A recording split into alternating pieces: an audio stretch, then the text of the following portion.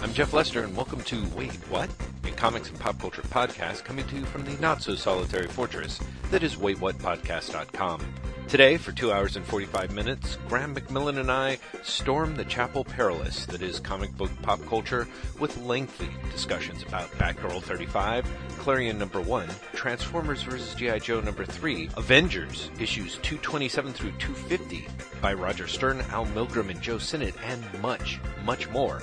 Plus, we also talk TV, including the shows Manhattan, Twin Peaks, and New Girl, and we have the hilarious winners in our Are You Feeling the Feeling That I'm Feeling contest. More semi-blurry show notes are now available at waitwhatpodcast.com. We welcome your comments and questions at waitwhatpodcast@gmail.com, and we invite you to look out for us on Twitter, Tumblr, and Patreon. As always, we hope you enjoy, and thank you for listening. Jeffrey David Bruce Banner Lester. Hello. Was it Robert Bruce Banner? It was Robert Bruce Banner. Where did David come from? Isn't there a David Bruce I'm going to have to look this up. No, you don't have to, I know. Tell me, where's David come from? David Bruce Banner is the Bill Bixby Incredible Hulk. Oh, of course. Of course. Because somebody thought both, I guess, Robert and Bruce sounded a little too... Yes, right. I remember that. They were worried that people might think that the character was gay because he was called Bruce. I know, right? That's a little, like, the 70s were a weird time. So, you know. Yes, it was a shining moment in television network notes, I think. Oh, I don't know. I think there were a lot of them back then. Why don't we just call this guy David? That way he definitely seems straight. Yeah, exactly. Exactly. Can you imagine, like, you're like Stan Lee and you're like, you've presented your whole thing and everyone's like, Stan, look, I just gotta stop you. This is all great except that name Bruce. Little, you know what I'm saying? Exactly. We've got no problem with the guy turning green when he gets stressed, okay? We've got no problem with the ripped shirts. See, I think that's it. I think if he'd been Bruce and you didn't have, like, his shirts rip off, the guys would have been like, that's fine. But those two things together, they clearly meant one thing. Wait, you know what I always thought it was? Like, genuinely. I always thought it was probably a note from someone called Bruce. Mm-hmm. Who had been teased as a kid and was just hypersensitive about it. Really? I always thought that, because it doesn't make sense otherwise. I mean, not that it makes sense in any world, but you know what I mean? Like, because there's nothing, like, Bruce is just Bruce. I've never heard Bruce be slandered in any way. I never have either, but again, my thing is, Graham, it's amazing that that's your story. Because my story is like, okay, big bag of cocaine. This person goes to lunch with Bruce Valanche and then comes back to take notes on the Incredible Hulk. And his big note is, no, Bruce is the most gay name ever. Trust me, I'm hip and I'm on ridiculous amounts of cocaine. There is no straight person named Bruce ever. So I mean, but think about it. Think about the notes, man. I think somebody should just gather, like, the network notes for shit like Knight Rider, like BJ and the Bear. Just the fact that you can get a show called BJ and the Bear, but someone is like, whoa. Bruce sounds a little too homosexual, if you know what I'm saying. Not like Hand Job and the Monkey over there, you know? It's like, oh boy. Let me tell you. Hand Job and the Monkey. That's where we've gone already. I can't believe you felt quiet. I'm like, man, Hand Job and the Monkey was like... Honest to God, you saying Hand Job and the Monkey reminds me more than anything else of Tales of the Golden Monkey. Right. Which is now... Which was, you know, Indiana Jones, but so much cheaper and shitter that it almost bears no relationship to Indiana Jones. It was like Indiana Jones, if someone is making the show after their friend saw Raiders of the Lost Ark, but had a really bad memory and tried to explain to them what it was like. Which I have to say is how I've been trying to describe the second season of Twin Peaks. You know, because doesn't the second season of Twin Peaks seem like it was being made by people who'd just been told about the first season of Twin Peaks, like in a bar or something? Well, first of all, yes. Or But most of, I secondly, should say. I meant to tell you. Yes. You have the Kindle app, right? Or you have a Kindle? Yes. Anyone who has the Kindle, you can get the Reflections book. The Oral History of Twin Peaks is part of the Kindle Unlimited library scheme. So that, or you could buy it for like, I think it's $10 or $20 if you want it in print. Huh. But, yeah, I'm partially working my way through that very slowly right now. Interesting. Do you have Kindle Prime, Graham, or is that? I know I'm probably going to get it. I'm going to sneakily get it for the free month and cancel it. Just to read this book. Smart. But yeah, you get a preview section for free no matter what. And it's like the first 45 pages of the book or something. Ooh. So I'm still in there. Well, I have to say also, it's like after making that completely cheap comment, there are bits in the second season of Twin Peaks that are just phenomenal. It's just the series overall. I actually don't remember the bits that were phenomenal. Oh, really? I remember it being. I remember liking a bunch of it, but even as Twin Peaks aired what, 89, 91? Yeah. Something like that. So I mean, I'm 15, 16. I'm not an amazingly discerning 15, 16. And I remember very clearly being like, something's gone hideously wrong with this show. Oh, yeah. And it really was obvious. But, yeah, I could make a list. Do you know what I remember? Do you know what I remember being like the thing that really was like the indicator more than anything? That, Audrey completely changes personality. They go from, she's the jailbait femme fatale of the show in the first season to she's found love and she's going to be the best girlfriend in the world. Right. And it's like, what the fuck has happened? Yeah, that's the thing I think is kind of interesting is there's a whole ton. Well, okay, so my thing is that Twin Peaks is very much about that sort of, in a way, it was almost like what they wanted to do with Lost later, I think, in terms of the black character. Like, it looks like it's a very black and white situation, and then the idea was to sort of introduce a lot of ambiguity. So a lot of the bad characters in the first season of Twin Peaks become good characters in the second season, and the good characters of season one actually are supposed to become a little more gray, or you're supposed to see darker sides to them, which is why the big shocking finale of the series is very much that very much that idea taken to its extreme. To an extreme, yeah. Yeah. But that's just it. The bad characters didn't become morally ambiguous as much as they just sort of got lobotomized. Yeah, lobotomized, and that was the problem. That's always, to me, the problem with David Lynch, in a way, is he always had his belief in evil and his depiction of evil is actually really uncomfortable and convincing and terrifying, and his description of good is actually kind of spotty. Like, every once in a while. I mean, that really is kind of the thing, as Abbe was sort of talking about on Tumblr.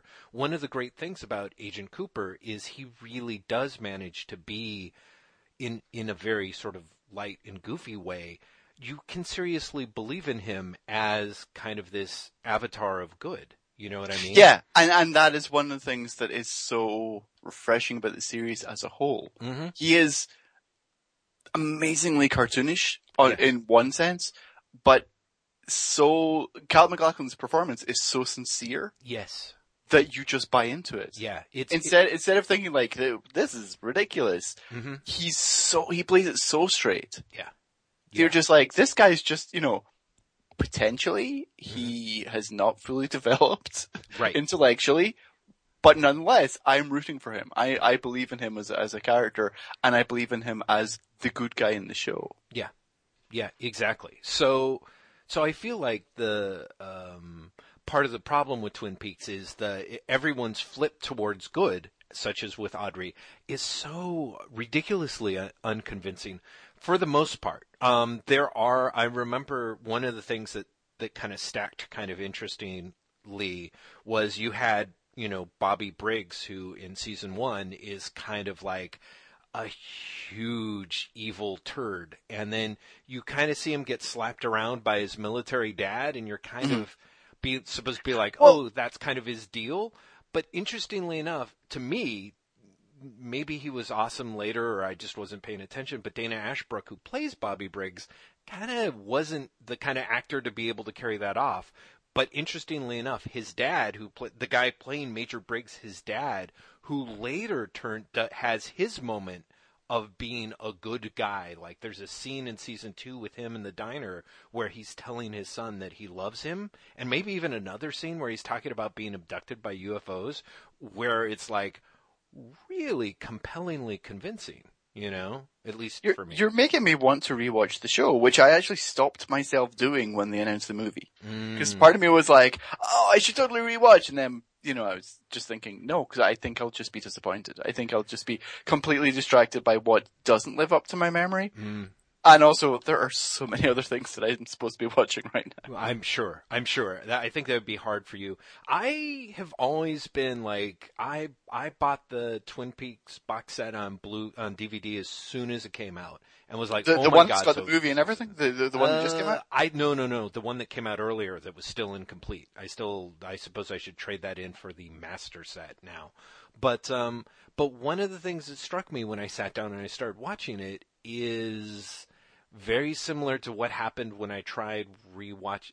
Basically, my thing is that it's a good thing that David Lynch kind of is so good at making David Lynch movies, because I find the rewatchability is really low. Like for me, like as brilliant, they're always brilliant and gripping the first time through, and I always end up remembering so much of it. But I remember sitting down to rewatch like Mulholland Drive, which I loved, or Inland Empire, which I thought was astonishing when I first watched it, and I just get kind of restless. It's very much like I know what's coming. He has his stories for the most part are based upon the unpredictability. Yeah, the unpredictability and the feeling of dread of what's coming next. And once you know what's coming next, like even in something where I think with Twin Peaks, where some of the stuff that is just so uncomfortable and brutal with the stuff that's related to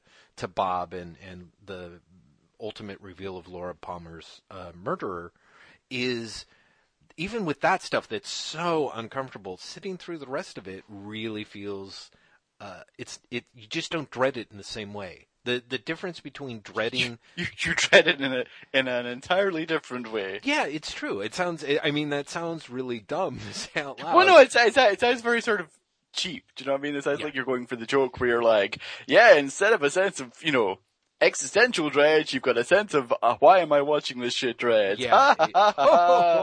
Yeah, I am an NBC sitcom, and that's my punchline. Right, exactly. But sadly, I think I'm trying to talk about the difference between dreading not knowing what's coming next and the dread of knowing exactly what's coming next are they're like two weird different flavors. You know what I mean? It's the difference between like dark chocolate and milk chocolate or something. And so consequently, if they were horrifying. And so somehow it's just not the same thing. Chocolate was horrifying. Exactly. Which it's not. It's chocolate. But bear with me. If it was, yeah, see, so there we go. So there is some stuff that I do love, but I do think, apart from your super busyness, I think a lot of us who are probably strongly tempted to sit down and rewatch Twin Peaks, I think there's more than enough reason not to be honest. Yeah. I will tell you something else that you should be watching, Jeff. Mm-hmm. Have you seen Manhattan yet? No, but Edie loves the show. Not the Woody Allen. Yes, yeah. It's really good. Mm-hmm, mm-hmm. It's really, really very good. I started watching it for two reasons. One, they had the writer on the Nurse Writers podcast last week. And I just found it a very interesting interview and was very interested in the way he went into the story, I guess. Mm-hmm. But also I got sent a screener hilariously of the last 2 episodes. And which was basically like, the PR hilariously was pretty much of the, hey, it turns out people really like the show. Mm-hmm. You might want to like check up the other episodes on Hulu and then watch these last 2 and see if you want to write about it. Mm-hmm. And I was like, oh, yeah, okay, sure, I'll check out the first couple of episodes on Hulu, and it's great. Mm-hmm. Mm-hmm. It's really, really very good. Someone described it as Mad Men, but with bombs instead of the advertising agency. Right. And I can see how they get there, Mm-hmm. but it's so much, something that I think makes Mad Men work is that it plays off the ephemeral nature of their jobs, with the seriousness with which they take their work. Mm. And obviously when you're doing something about the Manhattan Project, Mm-hmm. that's not the case. Mm-hmm. Like, these guys are fucking building a nuclear bomb. Mm-hmm. Mm-hmm. And that's what really works in the first few episodes, is the sense that they're building this thing that some of them honestly believe will end the world. Mm-hmm. Mm-hmm. But they also feel compelled to do it. They think they don't have the choice not to. Mm-hmm.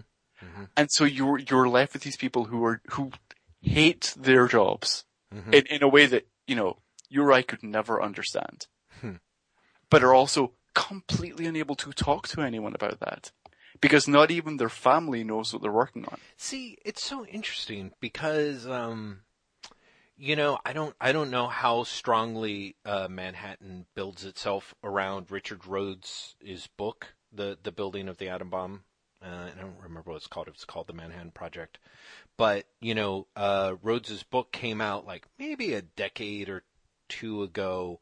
And it sat on my shelf forever. I still haven't gotten to it, ridiculously enough. But I remember reading a review that was sort of talking about the book, and one of the things that struck me about the Manhattan Project, at least back then, is how it is part of why I always thought it would be kind of a brilliant idea for something dramatic, especially a TV show. Like, TV shows, so much of TV shows are about work. They're essentially American TV's. It's workplace. Yeah, is workplace stuff. That it is a little bit of a fantasy and a little bit of a meditation about work. Certainly post, Mary Tyler Moore.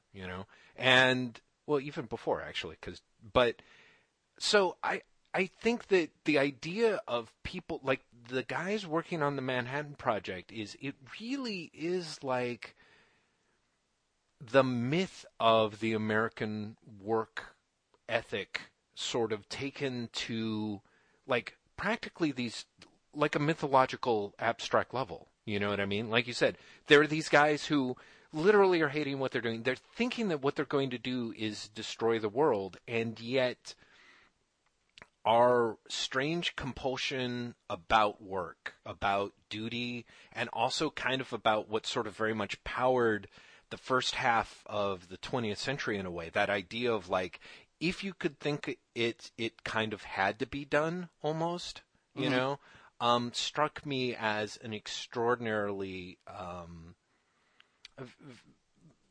TV-esque idea. Let's put it that way, You should be watching the show then. Mm-hmm.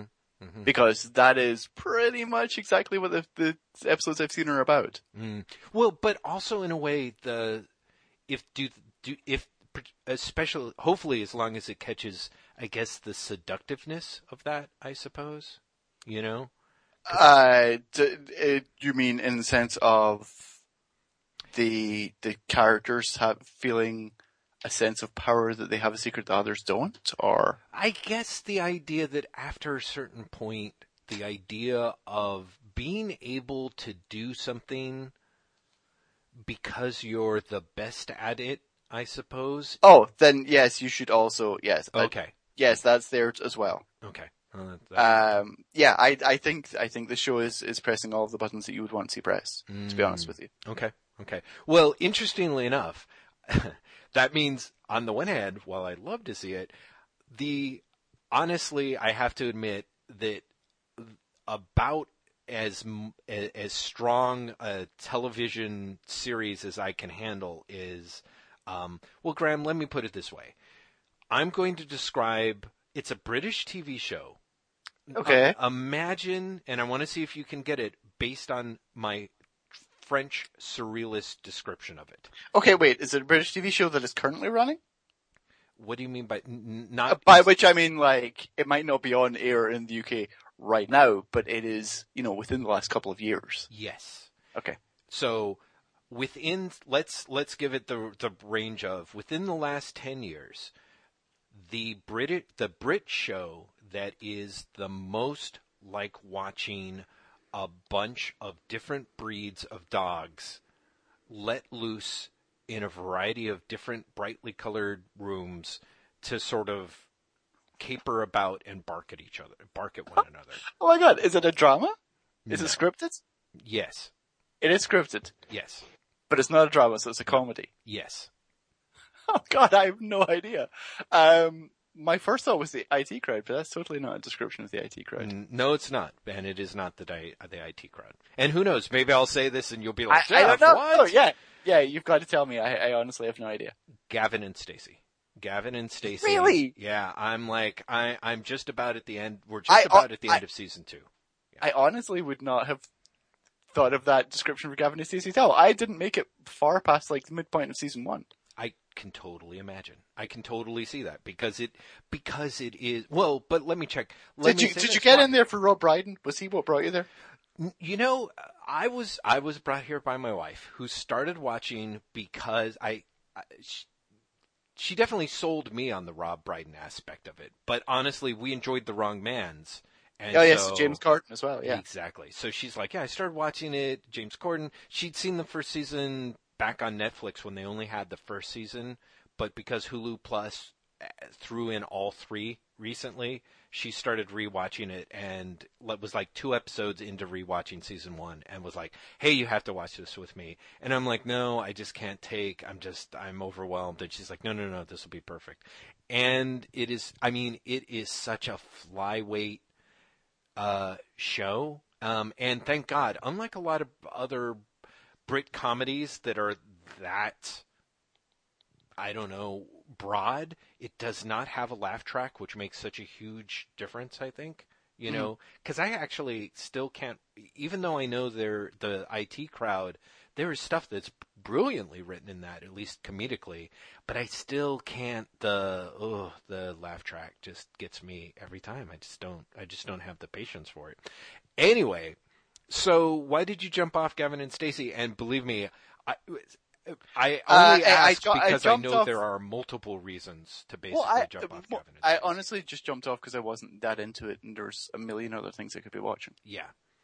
It's nothing against it as much as it just didn't keep my interest. Well, how do I put it? Again, it's very flyweight. It's I was reading a little bit of the description Ruth Jones had for it, and she was kind of like, yeah, it turns out that people sometimes want their cockles warmed, and it is very, very much it's a very gentle show. But I think that's, like, I've got nothing against comfort watching or comfort reading or anything like that. Do you know what I mean? Like, I think that can actually serve a really good purpose. Right. Yeah, I know, thank God, which is part of why I'm able to admit it to you. But, like, it's sort of, it makes the current season of New Girl seem laser sharp by comparison, if you know what I'm saying. Wow. That is an astoundingly funny, telling, and bitchy thing to say. Well, thank you. I guess that's what I'm trying for, Graham. Exactly. You're like, I hit on all 3 levels. To sort of pivot to that for a second. Are you watching the current season of New Girl? I saw like the first 2 episodes. I think I might be an episode or 2 behind now. Isn't it weird that it feels so old all of a sudden? Oh, well, yes and no. I mean, like, honestly. I honestly feels like all of a sudden a show in like its 5th or 6th season. Yeah. Made by people who are closer to my age. No, but you know what I mean? Like, yeah. The episode where it's like, we're using apps to date. What is this craziness? Yeah. And like last night was the opposite. I say last night, I really mean the night before, but because of Hulu, you've got the day gap. And now we're using landline phones. Mm-hmm. Which came we're both like, oh god, we're so old. We remember when that wasn't a novelty. We remember when that was your phone. Yeah, exactly. No, I thought that New Girl so badly limped across the finish line of last season, like just a bloody, broken heap, that I was kind of curious to see if they were going to try Come back. how they're if they could come back. And at least the first few episodes I was like, no. Yeah, they can't. They've settled into a groove. It's and let me tell you, it's very much fourth season of Happy Days style groove. You know what I mean? Like, yeah, no, totally. It's not a good groove by any stretch of the imagination. No. They're definitely so it's the idea of, oh, here's this sort of goodwill that these actors have worked up by virtue of their charm and kind of their willingness to do everything. It has just gotten to the point of like, yeah, we don't. I mean, every once in a while, like I'm trying to think. There was an episode. I think it might have been the episode after the app dating thing where there were some really funny lines. It's the stuff with around the time that her dad is like dating her classmate or whatever. Yes. That episode had it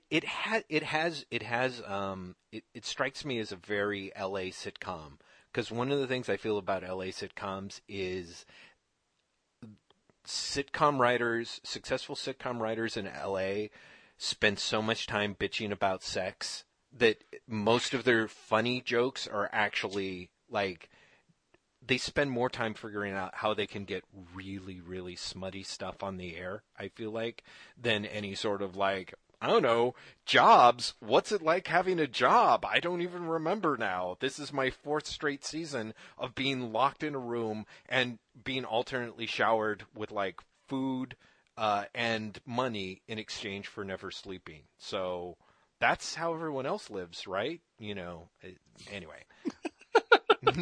New Girl. I feel that your hatred for LA just like poured out for a second. No, I don't know. This is the problem, Graham. Part of me is like, let me in. I'm a lazy human being that is barely tethered to humanity. I could really excel in that kind of field if it wasn't for the. I'm one of you. I'm one of you. I'm one of you. Except that I just feel like I kind of don't have that sort of weird level of. Self-obsession?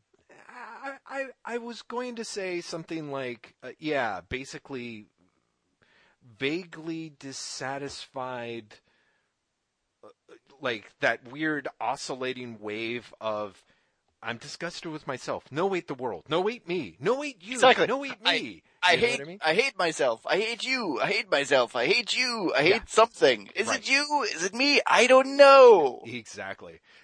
On a related note, I don't know. This is one of the things that was awesome. And by awesome, I mean kind of terrifying in terms of my self-realization, was that I was looking like God help me. I was watching the New York Times online coverage of the iPhone 6 is a very uncomfortable Venn diagram. You know, it like overlaps with the worst part of my soul. So I've been watching these things. Why were you watching that? For the worst reasons imaginable, Graham. I've been out of my contract. Like, my 2 years was up like 6 months ago. My iPhone 4S, which I adore, is nonetheless being just annoying enough with like such small issues, such small, back in the day when we were kids, remember how we used to hashtag things with first world problems? Like, I'm having that with my iPhone 4S. Like, oh man, it's getting to the point where I really have to work to make sure that I have enough battery through the day. Or, my God, I am so sick of this stupid keyboard me mistyping every single thing. Like, just those, I can't, the most base, trivial things are making me be like, but what if I went and got that huge phone that everyone says is a disappointment and paid hundreds of dollars for it for no reason? Wouldn't that be better?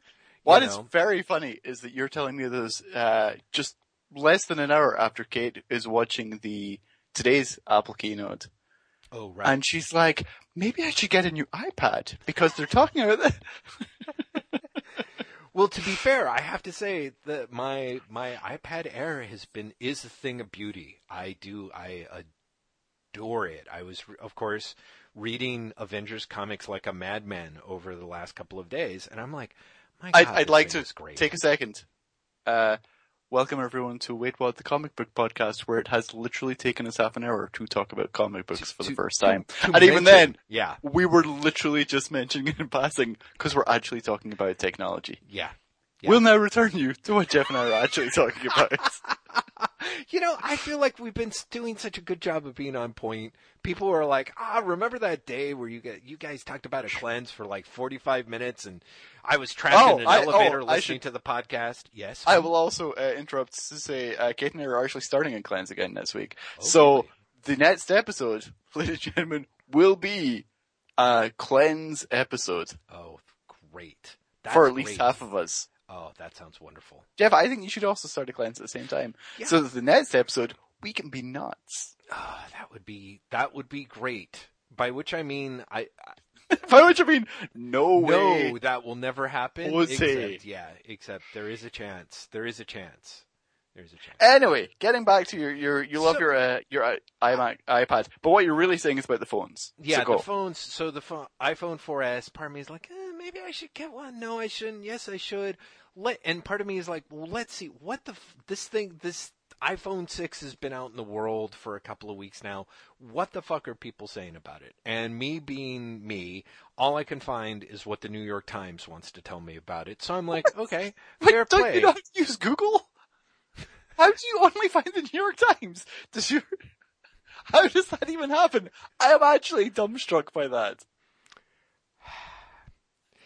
Really? How did that happen? I don't know. I don't know, Graham. I type iPhone 6 reviews into the Google box. All you get is the New York Times. I can't get off the first page, man. Even on page 2, they're still going with the New York Times stuff. I'm like, okay, fine. Because you know how Google is. Like, the front page, it's all the major publications telling you what they think about it, and the spam sites. I've literally just run that search on Google. Okay. And it gives me TechRadar.com, Engadget, something called Trusted Reviews, right? CNET, MacRumors, yeah, The Verge. That's the front page. I don't have the New York Times on the front page. Yeah, okay. Forbes, Macworld, yeah, IGN, okay, Photo, yeah. Okay, but let's put it this way. I don't trust any of those people. Do you? I don't. I mean, maybe MacRumors at tops, but I honestly. So what you're actually saying is, you went looking for reviews that you felt you could trust, and the only one you felt you could trust was the New York Times. The New York Times, somewhere on page 2 or 3, was the first one where I was like, okay, the New York Times does not live or die by its iPhone 6 reviews. Not like Macworld, not like Engadget, not like Game Arena, not like CNET. All those dudes, and to give them their credit, they are either so chained to the Apple money teat, or B, are so staffed by people who are so ridiculously over-the-top excited about the Apple. I am biting my tongue to make a comic book analogy. Well, exactly. Like, if I were to do, like, Civil War reviews or something like that. I wonder if Axis is any good. Right. I'll go and check comic Perfect. book A resources. perfect comparison, right? Yeah. You're not going to trust comic book resources. You're not going to. There's going to be a point you'll get to somewhere where you sort of trust in that vague, like, oh, sure, they've got enough.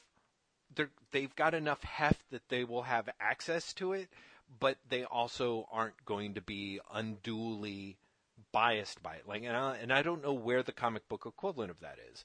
But basically, I was like, okay, the New York Times, it's going to present something to me that's palatable, readable, and God help me, I'm close enough to that demographic that I technically kind of loathe at this point in my life, partially because I realize how close I am to it, that I can see their reviews, right? So that, man, I can't even believe I haven't even gotten to the point of this story, which is going to be like such a wet fart after all this other stuff. I'm super excited. Come on, go. No, it's not going to. So basically, I ended up watching an entire 7-minute review, which is one of the photographers for the New York Times doing a shoot reviewing the Apple iPhone 6's photo capabilities, right?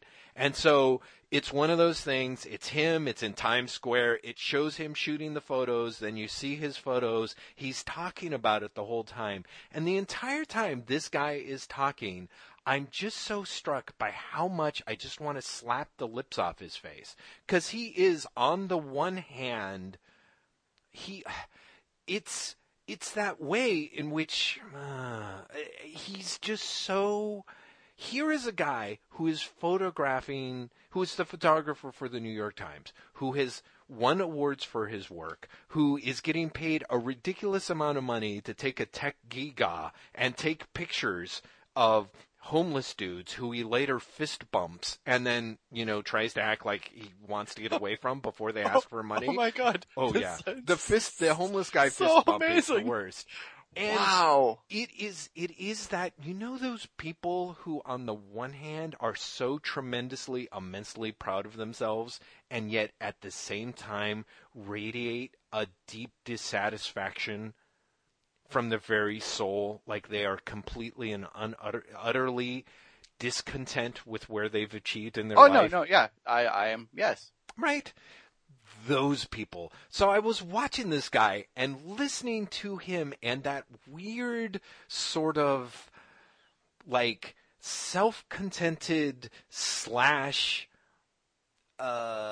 morose thing, while he's sort of with his like perfect glasses and his ridiculously expensive but homespun, simple clothing. I was just like, the artisanal douche, as it were. Those people gross me out so much. And here I was watching 7 minutes of this. I was basically hate watching an iPhone 6 camera review video. Yeah, I really was.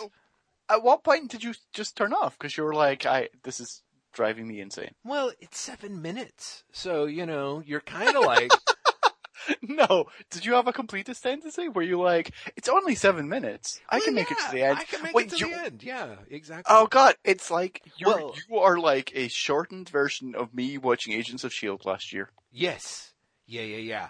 Because it really is it's that off. Well, part of it is it's only 6 minutes, but there's also that deeply fucked up, like, there is some weird, like, I'm ripping the Band-Aid off of my soul kind of feeling to it, where it's like, oh, this is a horrible feeling to kind of savor, but I'm kind of savoring it. That thing? Is that too gross to admit? I don't even understand what you're talking about there. So really? So yeah, Jeff. Yeah, that I don't. Yeah. You must hate watch something, Graham. You hate watch Agent of S.H.I.E.L.D., right? I hate watch Agent of S.H.I.E.L.D. No, I'm not even sure I hate watched it at the end. I think at the end I was honestly befuddled watching it. I think by the end I was like, I don't know why I'm doing this. Yeah, but you must have watched, well, maybe not. You must have hate watch something, Graham. Haven't you like no, hate here's read the thing. a book When it where actually you're just really like... genuinely turns to hate, I find something else to watch. When it really genuinely is like, I absolutely fucking despise this, then no, I will honestly find something else to do. See, whereas me, apparently if I hate it and it's under 7 minutes, I'm like, oh, go. Go, go, go. Do Exactly. it. Let's get it done. Let's get it done, you fucker. Yeah, I don't know. I feel like the first 38 minutes of this show has just been me making one horrible confession after another. But yeah, that's totally there. That is totally and there. finally, Jeff, you hate babies. You know, that's a great thing. I really don't hate babies. That's true. You actually kind of love kids. I do. That is the great thing about having kids in your life. Because before, I wouldn't necessarily that I hated babies, although I have to say there were some that I kind of thought were, you know... Yeah, well, you can kind of think babies are dicks. That's fine. They were kind of dicks, you know. But once you sort of get back in touch with kids, you're like, oh, yeah, oh, okay, right. So, so I have to say, seriously, and wait till we talk about comics. There's so many things that I'm going to be able to complain about, but I babies can't will not wait. be In among fact, them. Jeff, I don't have to wait. This is a comic book podcast. Yes. You know, I have to say though, Graham, one of the first things that I did was stack up the comic books that I really liked reading. Or actually, you know, that's not entirely true. You're like, I didn't like reading anything. Well, okay. How about this? Let's start by talking about Batgirl 35. Yes, let's, because I know that you thought it was pretty and thought that everything else was a mess, and I'm super curious to hear about that. Well, okay. It'll be interesting to have me just re-say that sentence again. But one of the things that I was super Jeff, impressed with. tell me how you feel about this comic. Exactly. Well, thank you, leading question McMillan. I shall. So I picked up Batgirl 35, which is only the second issue of Batgirl in the New 52 that I've picked up. Right? I picked up the first issue, the very first issue by Gil Simone, was like, this is really not working for me, put it down. Like, I really want fun Batgirl. Issue 35 shows up, the arrival of fun Batgirl. And I'm like, this is fabulous.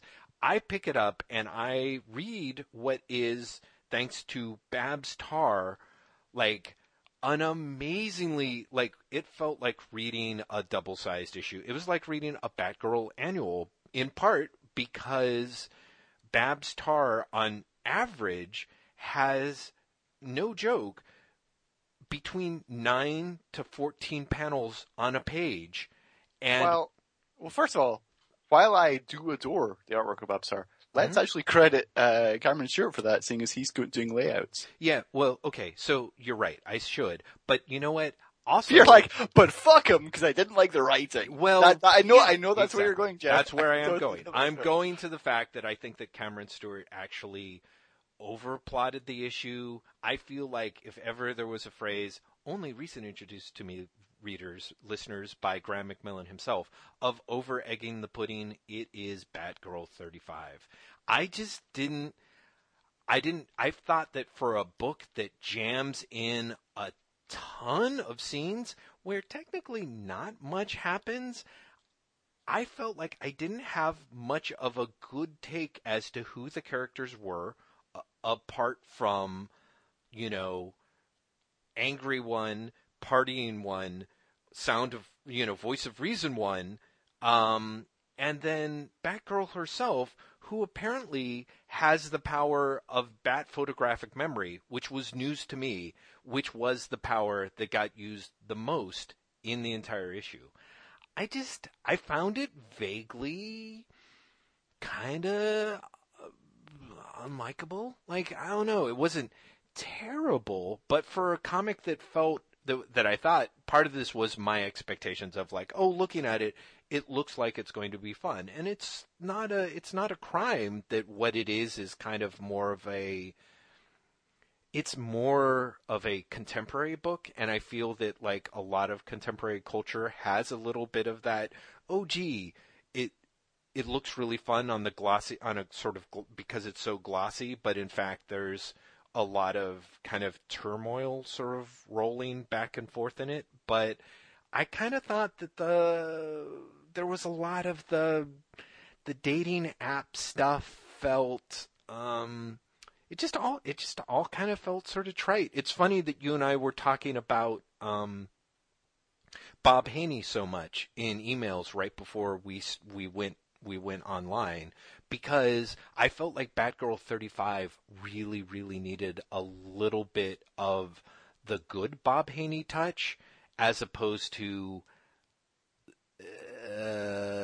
some of the, Bob Haney definitely committed to, like, I'm doing a book about today, even if I don't understand what today is. I totally get that. There's definitely some element of the Teen Titans Bob Haney in this. Mm-hmm.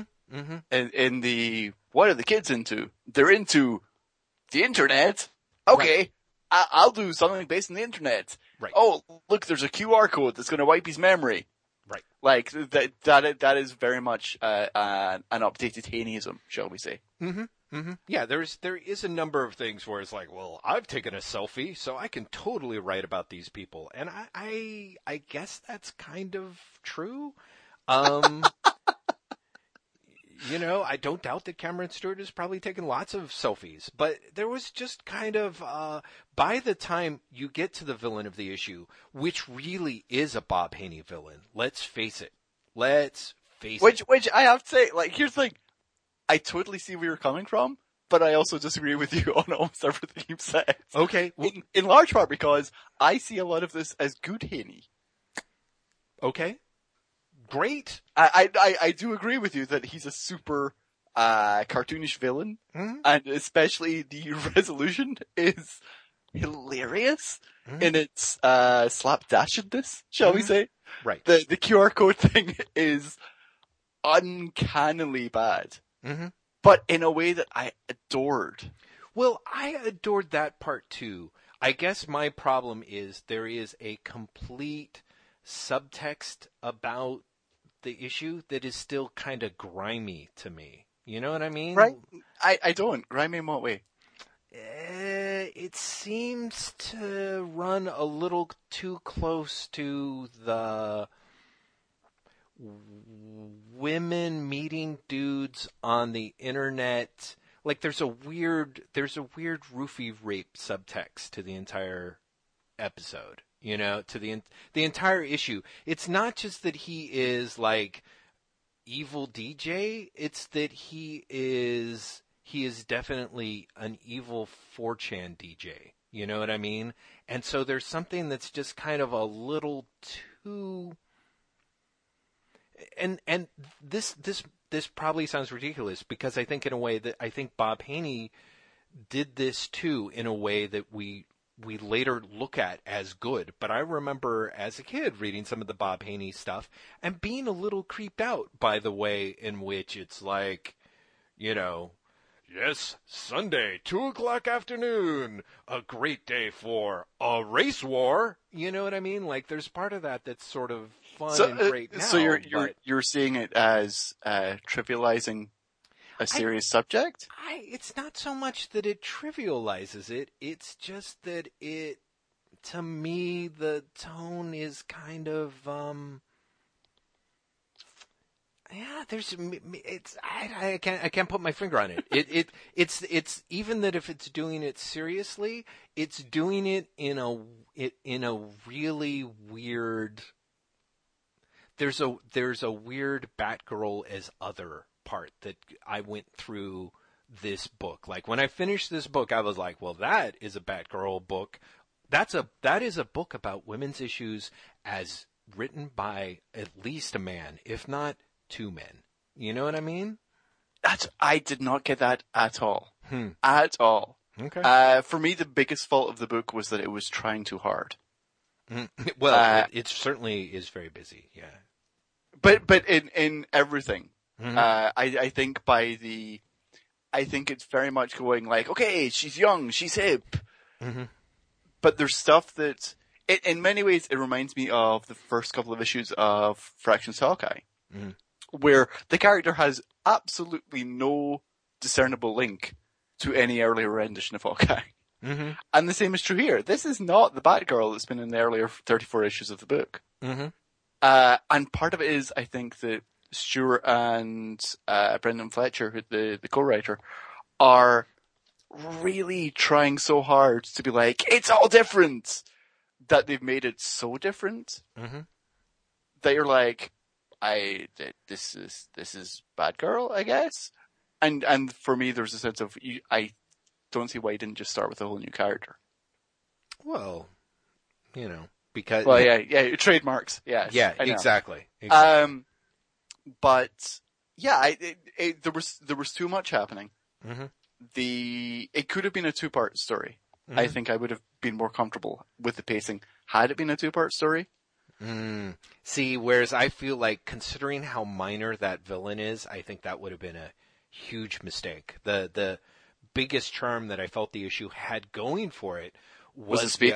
It felt like a hyper compressed comic book, and I was like, okay, instead of being a terrible 2-parter, that was, by virtue of, even though I don't like it, it was so complete. It was, at least it was fast. At least it was over. Exactly. It's on to the next one.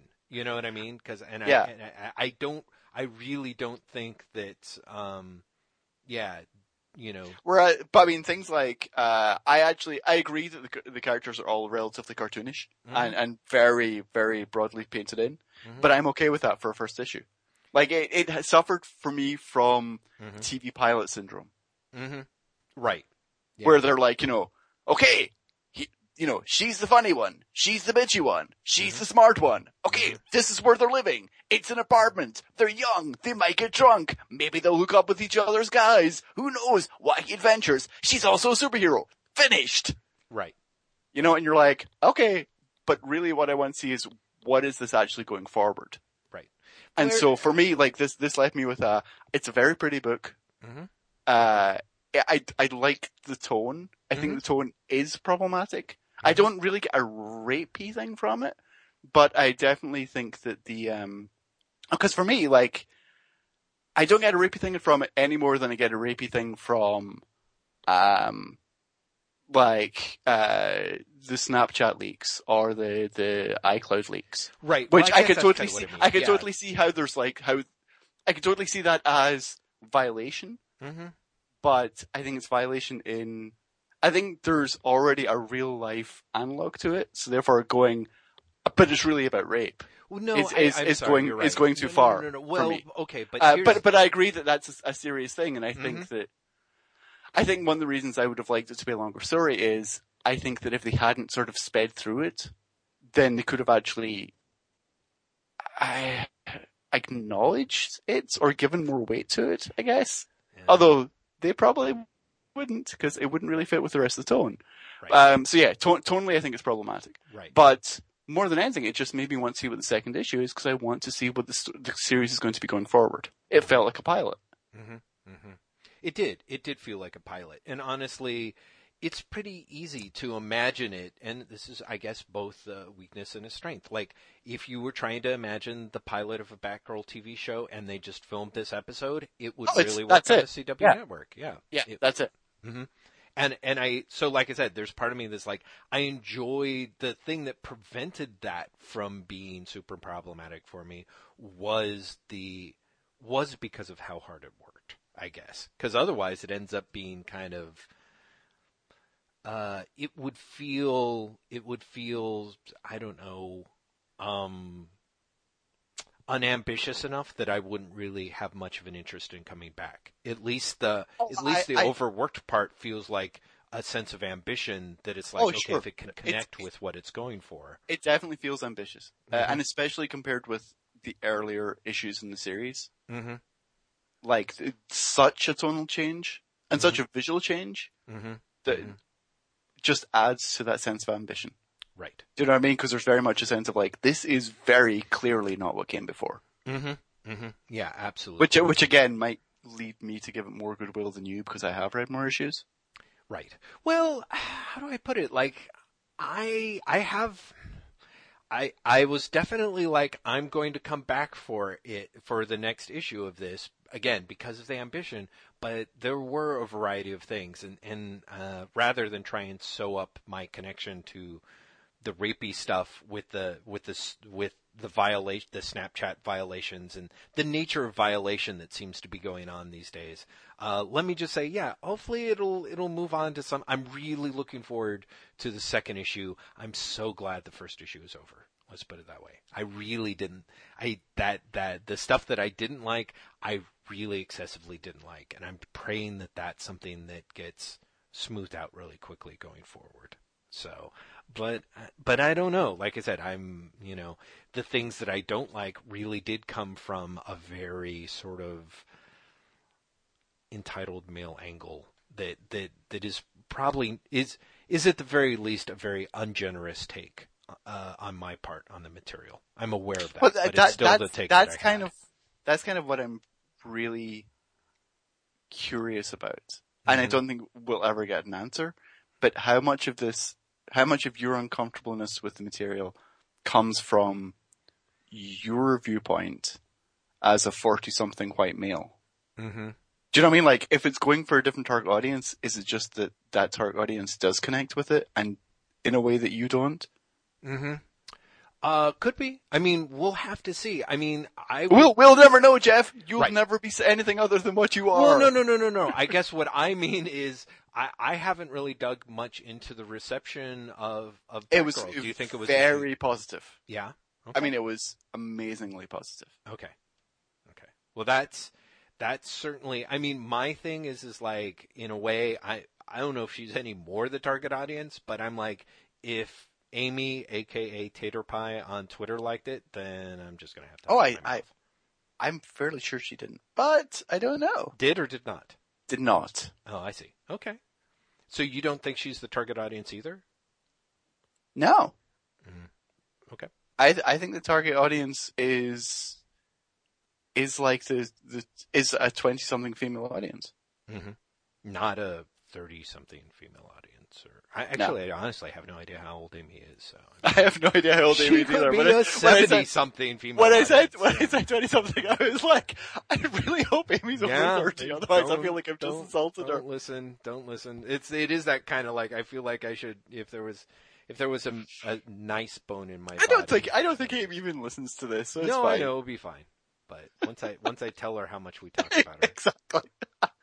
So, one of the things that I do have to say... Wait, were you going to go? Yeah. Where were you going to go? No, I was going to say, if you want to talk about two truly, genuinely terrible launches from DC, I can do that. Okay, let's hear it. Because I get comments from DC, I got sent the first issue of Trinity of Sin. We've cancelled Pandora and Phantom Stranger. What if we put them both in the same book? How bad can that be? The answer, by the way, is really terrible. Right. And also the first two issues of Earth 2 World's End, the new weekly book. Mm-hmm.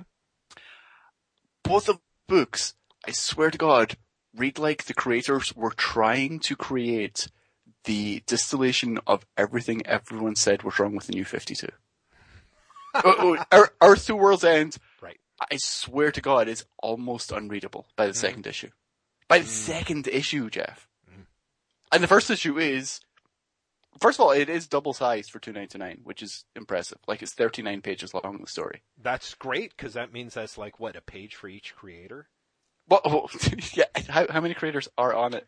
1, 2, 3, 4, 5. Seriously, I almost bought the first issue of that book. 14 creators are listed on the front cover. I know. That's why I almost bought it. I was like, Jesus Christ, there's more people here than are in a lot of Justice League of America lineup pages. Like, oh. Exactly. Okay, but here's the thing. So the first issue is double-sized, and I shit you not, fully half of the book is a recap of what's happened in the Earth 2 series. Oh, Jesus. Like, a full half of the book. Oh, God. Oh. Which, is done relatively well, and is also the most coherent part of the series to date.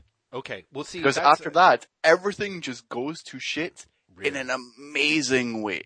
Mm-hmm. It is staggering. By the end of the second issue, there has been maybe what would have been 2 pages of development of the plot in like a 1980s comic. Wow. Between the half of issue 1 and the end of issue 2, this has happened. A bad guy has arrived, and she has possessed the female superheroes. That's it. In an issue and a half of plot. Wow. Does she make them want to form like an all-women's lib team called the Liberators? Or sadly not. And also, there is no Claremontian I am evil, but it feels so good. In my mental bondage, I have been freed, like Right. thing. Yeah. Sadly, that doesn't happen either. Now I get to do dirty things. Dirty things. Instead, they just sneer and punch people. Yeah. It is, and also, that development actually only happens over like the last 4 pages of issue 2. Wow. Which means, yes, they're playing for time that much. It is staggeringly bad. Yeah. I mean, groundbreakingly bad. For people who are wondering how bad can any superhero comic, but particularly a weekly superhero comic be? Yeah, Earth's 2 World End is terrible. Genuinely appalling. But still better than Trinity of Sin. You know, the thing that kills me is, unless I'm wrong, so you're saying that Trinity of Sin is a book where they could have, in theory, actually had the Trinity in there, but didn't, right? They just have Phantom Stranger and Pandora? No. Questions in there as well, don't worry. Oh, okay. It is the Trinity. Okay.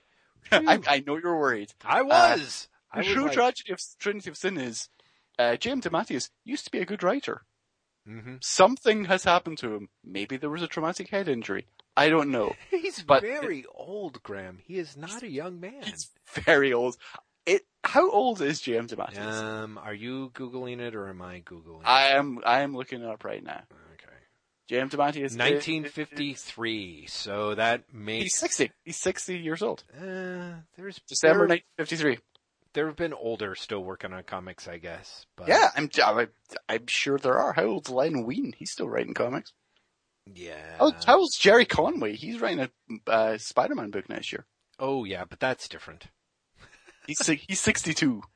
Jerry Conway, 62. Yeah. 62. Yeah. I actually thought he was older. Wait a minute. Jerry Conway, right. He's only a year older than J.M. DeMatteis. Yes. Wow. Well, Len Wein is 66, and he is still writing comics. Yeah, those guys started in comics so ridiculously young. But yeah, Trinity of Sin is terrible. Is a really, really, really... And it's, what's surprising is not just, oh, he's old, whatever. It's just really shoddily put together. Right.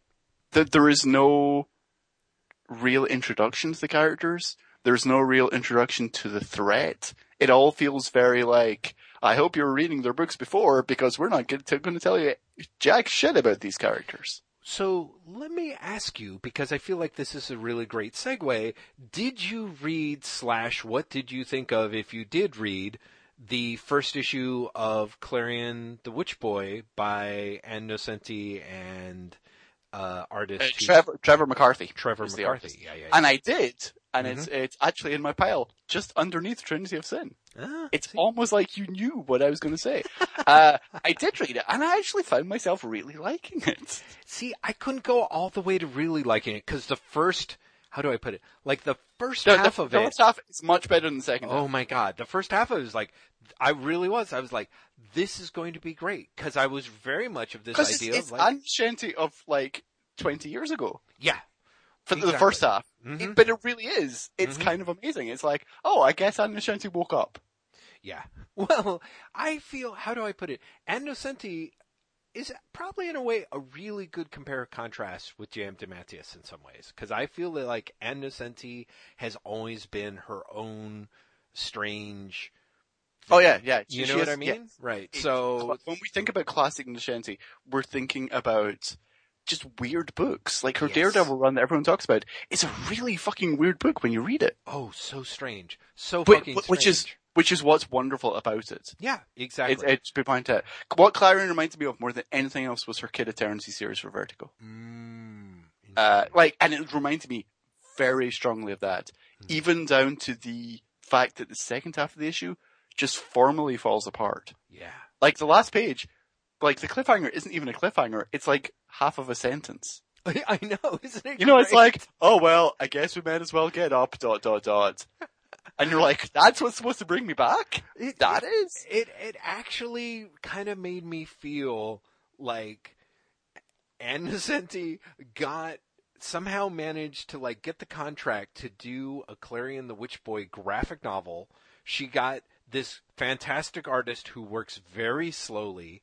They spent 8 months putting together the first 10 to 12 pages, and the editor liked it so much they fast-tracked a new book based on it. Okay, it's a monthly. Yeah, exactly. And they're like, what? So they had to, so it's because the artist who spends the first half doing like these really gorgeous, clearly like I love J.H. Williams, Yes. style layouts into beautiful effect, suddenly gets really harried and really sketchy, super, super fast. Well, I'd argue with you about that one. I agree that it's well. Also, Trevor McCarthy is the guy who followed Williams on Batwoman. Ah, well, there you have First it. of all, so like there's a former, as they say in cop shows. But if you look at his layouts become less interesting and more blocky and more like, oh look, here is a panel, it is square. Here is a panel, it is square. Yes. At a very specific part of the story. Mm-hmm. Which then, when you flip away to a different part of the story, that changes again.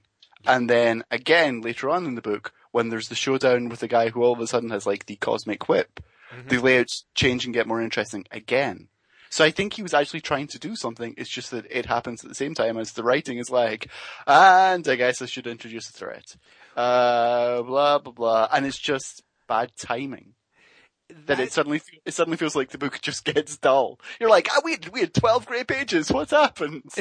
Well, okay. On the one hand, I agree with you. On the other hand, how do I put it? It feels You disagree. like... I think that's how you put it. Well, no, because what I think is that although I could be wrong, I feel like when the layouts try to get more innovative again in the second half of the book, or with that next scene with the cosmic whip, it doesn't seem to nearly have the amount of thought and chutzpah that the first couple of scenes did. You know what I mean? Like, it's like, to me, it's like generic interesting. I kind of agree and kind of disagree. Mm-hmm.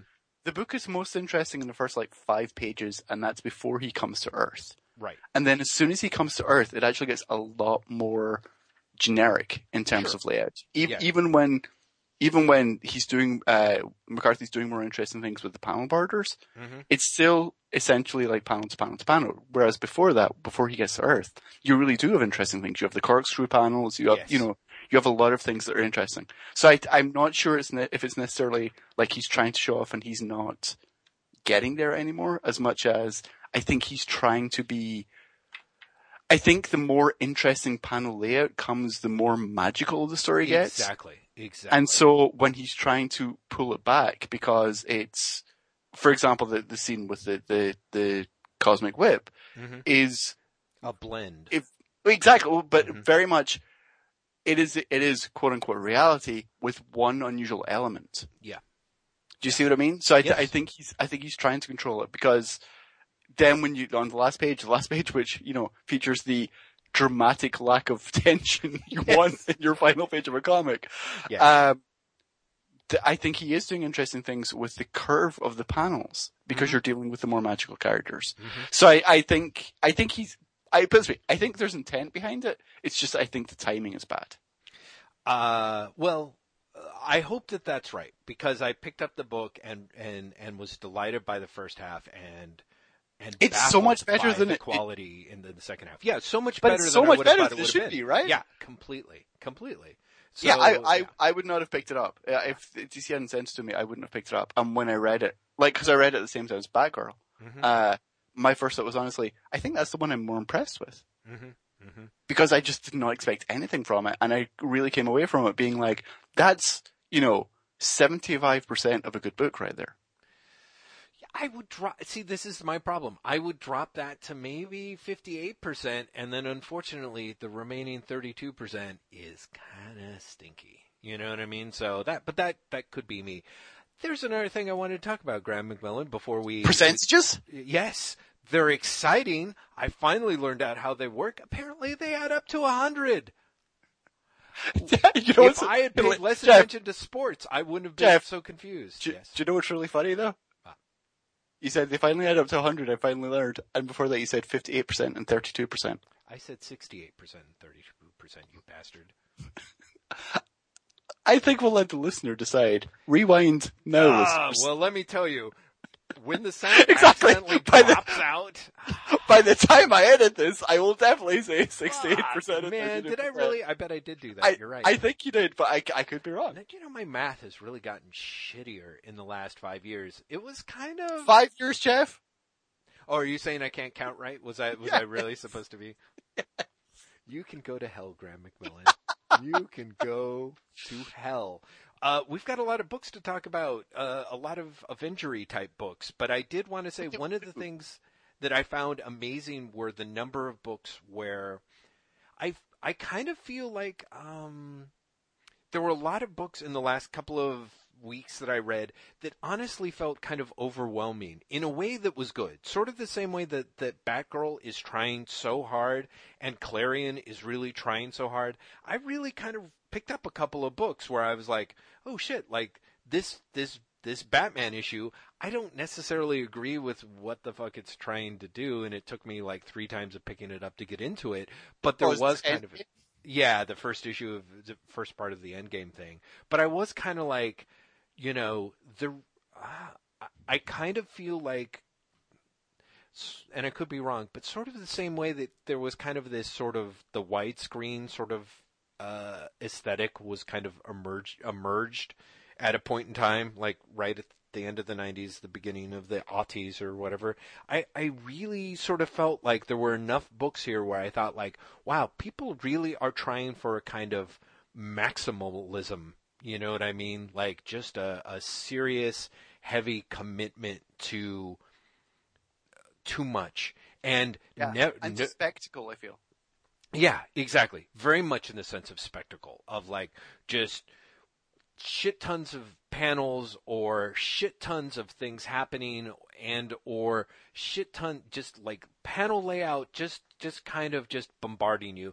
And never was that more true to me in the last 2 weeks than picking up Transformers vs. G.I. Joe issue 3, which was mind-blowing in the, I was going to say literal sense. My mind's not literally blowing, everyone, yes. But was genuinely overwhelming to read. Yeah, it really was. I had an email communique with Matt Turrell that is, I swear to God, 100% true. He was like, "Oh my God, have you read this book?" Like he wrote that like last week, and I had picked up all my comics from last week, which it came out in, had read a bunch, picked up the third issue of Transformers vs. G.I. Joe, opened it to a random page, and literally went, I can't handle this right now. This is too... I read it last night. I had a moment halfway through where I was like, I'm not sure I can actually read this. Yes! I actually picked it up at random, and I went, I can't hack this. I literally am overwhelmed in a way that it's been a long time since I've had that feeling. And then, going back and rereading it and just feeling like, I don't know if there's anyone else besides me that loved the first issue of Seven Soldiers. But holy shit. Like, if you really thought that the wrap-up of Seven Soldiers of Victory... You don't think there's anyone else who loved the first issue of Seven Soldiers? I think lots of people loved the first issue of Seven Soldiers. See, I thought that the conclusion of Seven Soldiers of Victory, a.k.a. the first issue, I thought a lot of people were just, like, not as in love with. I honestly could have sworn that it was a very popular book. Again, people let us know. Yes. I definitely liked it. Well, I did. I kind of adored it, and I had that same feeling in a way of sort of the same way that Seven Soldiers will not let you. It won't let you win. You know, Transformers vs. G.I. Joe is sort of the same way in that it's going to overwhelm you, and it all but guarantees that you're going to get lost. You know what I mean? Like, if you're not, there's no way I feel like it's going to let you read that book without being overwhelmed by it. It was amazing to read. Yeah, and just it's so fucking dense. Yes, and what I love is the way that as it goes on, I feel that you're seeing Scioli move away from formatting in a way that is familiar to the Transformers and G.I. Joe comics, Mm-hmm. and more towards something independent, while taking the concepts from those comics. Yeah. And just taking them a little bit further than you expect. Mm-hmm. I feel he's definitely being true to the spirit of Larry Hama and probably Simon Furman of the Transformer on the Transformer side. Mm-hmm. Mm-hmm. But he's able to take them all further than those series ever went or were ever able to go. Yes. Yeah. While his execution, Mm-hmm. I feel, just moves further and further away from anything those comics were interested in doing. Oh yeah. I mean, it's a real fascinating feeling. Like, I really feel like, on the one hand, Scioli figured out a way to, and this is really going to be a confusing analogy, I think. So I apologize in advance, but he figured out a way to do to his work what Kirby did to Kirby's work in the mid-70s. You know what I mean? Like, he figured out this weird way to take his, and it's, I feel like it's confusing because Scioli was working with such a Kirbyized vibe anyway, but sort of the same way that Scioli's work occasionally felt like kind of like awkward, I suppose, or sort of weirdly flatly representational. Like, there was always this stuff in his work that it's like, oh, I'm attracted to the bright plastic extremism of 70s Kirby art, particularly the Marvel Kirby's work. Mm-hmm. And his own work had that thing of like, I'm approaching that, but I've got a weird sort of, my flatness is different, in a different way. And I felt like in this issue in particular, he turns around and really plays up the almost cartoony shorthand of his work. And deliberate, and instead of fighting it, like, embraces it and pushes it forward into like some really, really weird areas, Yeah. And yeah, he's visually also simultaneously embracing Kirby and rejecting Kirby. Yeah. When you get to the last page, mm-hmm. the Dr. Venom in that page is really not Kirby at all. No. And it's very reminiscent of someone who I can't quite put my finger on, but it's very much not Kirby. Like, there's almost a Miller to it. There's a what? A Frank Miller to it. Like, that's really funny, because I was going to, maybe it's because of all the stuff that we were going to be talking about coming up, but part of me is like, it actually seems kind of Al Milgram-y almost. Oh, Al Milgram. Yes. Yeah. And we should get that soon, because Al Milgram, everyone's favorite. Yeah. Well, see, and there is something where I feel like, and one of us is not joking when we say that. No. It's true. There is something where I feel like Scioli is taking it's his take on kind of that 80s Marvel style storytelling that has such a shaky grasp on scale, and really, really, pumps it forward into something deliberate. And meanwhile, what's really interesting is I actually felt a sense of scale here in a way that I did not in Transformers comics I read as a kid. Oh yeah, because I feel like he pushes it so far that you actually, it totally works. Just the way he's laying out some of these pages, you basically have to go all in with him. You know what I mean? Like, I totally agree. Yeah, and so there's something about the all-in aesthetic to it. It's funny that you mentioned Kirby because there's like you said, that weird refutation of Kirby. There's a lot in here that's very Steranko too. I feel like he's really taking Steranko stuff and trying to figure out ways to take the way that Steranko's design elements tried to meld the Kirby influence to a heavy design element. I feel like I feel like Scioli's definitely trying to push sort of the way in which Steranko's sort of, and this is going to make me sound like a total douchebag, but I can't think of a better way to phrase it. Steranko's naive postmodernism hooks up to a more sort of complicated form of post-structural postmodernism. You know what I mean? Does that sound really douchey? Oh wait, so you're saying that Scioli is more studied? Because I would say that Scioli definitely comes across as more naive and more outsider. Yeah, I feel he's pushing this issue that basically that Scioli realized that his outsiderness, his naiveness that always ran through his work is the part that he has to push to the forefront, the same way that Kirby took Kirby's elements, and maybe more outsider elements, and pushed them to the front in the 70s. I feel Scioli's working that. There's parts and pages of this stuff where the pages look like they've been artificially smudged, you know? And Yeah.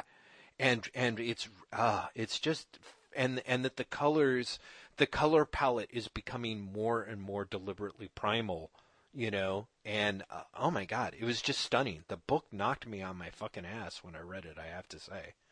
It is just mind-bending. It's like nothing else out there. It really is. It really is, because it is simultaneously a, like, no, I'm in the work, and a, no, I'm totally outside the work commitment that I just don't think that it's been a while since I've seen anyone make that kind of tight walk in such a heated way, I guess. You know what I mean? Like I totally do. It's people who are not reading this book for any reason, like it's a toy book, right? You should pick up an issue. It's a really fucking strange book. Yeah, it is unbelievably odd. It's amazing that IDW is publishing it. In some ways, it's amazing that Hasbro has said yes to it. Never mind IDW. Yeah. It's amazing that Hasbro is letting them publish this book. That's true. It's true. I mean, you're right, because it's one thing for the publisher. I was going to say it would be like if DC had let Michelle Pfeiffer like publish Copra as like a Suicide Squad miniseries. Yeah, and made a point of being like, no, it's actually the Suicide Squad, you guys. Yeah. It's very much like that. Yeah. So it is a brain breaker in that way, and really, really exciting. I'll be really fascinated to see where it goes. You know, Graham McMillan, even though I'm sorry that in a way that we spent so much time talking about like the iPhone 6 and stuff, because it means I won't be able to talk to you about like Annihilator issue 2 or The Chilling Adventures of Sabrina #1 or Sex Criminals #8. In that I have not read 2 of those comics, then that's good. We can save them until I have. Okay. Interesting. Sabrina's the only one I've read. Oh, really? Oh, fascinating. Yeah. Okay. Which I super enjoyed. Oh, yeah. Really, me too. Tremendously. Again, a little bit in terms of the art went a little. I literally couldn't tell what the fuck I was supposed to be looking at on the last page of the Sabrina story, the first Sabrina story, I should say. I mean, the current Sabrina story, since the first Sabrina story is the second Sabrina story in the book, if you know what I'm saying. But yeah. Now you're just getting overly complicated. Is the first the second, Jeff? Yeah, the first is the second, Graham. The current is the first. The first is the second. I really did. That was a hell of a thing. So, but I think we really do need to. Well, maybe not. Maybe we'll be done talking about 25 issues of Avengers. Let's talk about the 25 issues of the Avengers and see where we end up. Because we really only have just over half an hour to do so. Anyway. I know we may go a little long, but I cannot go that long, or else I'll just fall. No, let's try and do it in 2 hours. Come on, Jeff. Let's make it up. Okay. Where do you fall on these issues? I have to say that. So for those playing along at home, we are talking 227 through 250. Yes. Because we read through to 226, which was a Stephen Grant story about the Black Knight.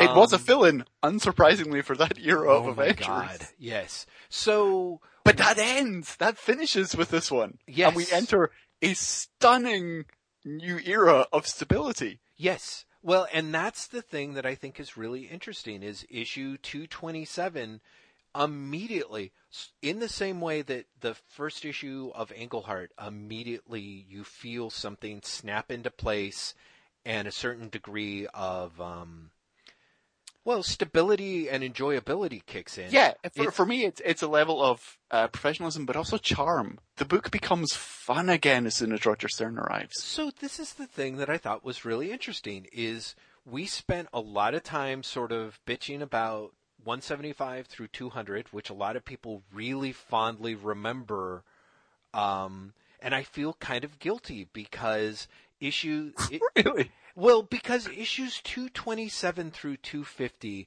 are arguably, to me, the low-stakes Avengers issues, and yet they are so charming and enjoyably readable that I don't care. Like, I really like them all. I'm not sure I agree with you in terms of the low-stakes Avengers issues, because what these issues have that 175 through 200 didn't, is a sense of stability, but also a sense of continuity and a sense of larger things happening behind the scenes. 175 through 200 for me consistently felt like there was a story, the story was done. There was a story, the story was done. There was a story, the story was done.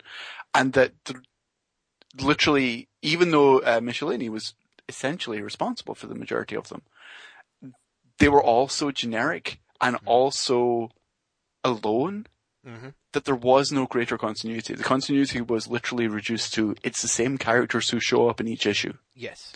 Whereas Stern, almost immediately, it's like, I have plans, and, the plans aren't even going to come to fruition until after 250.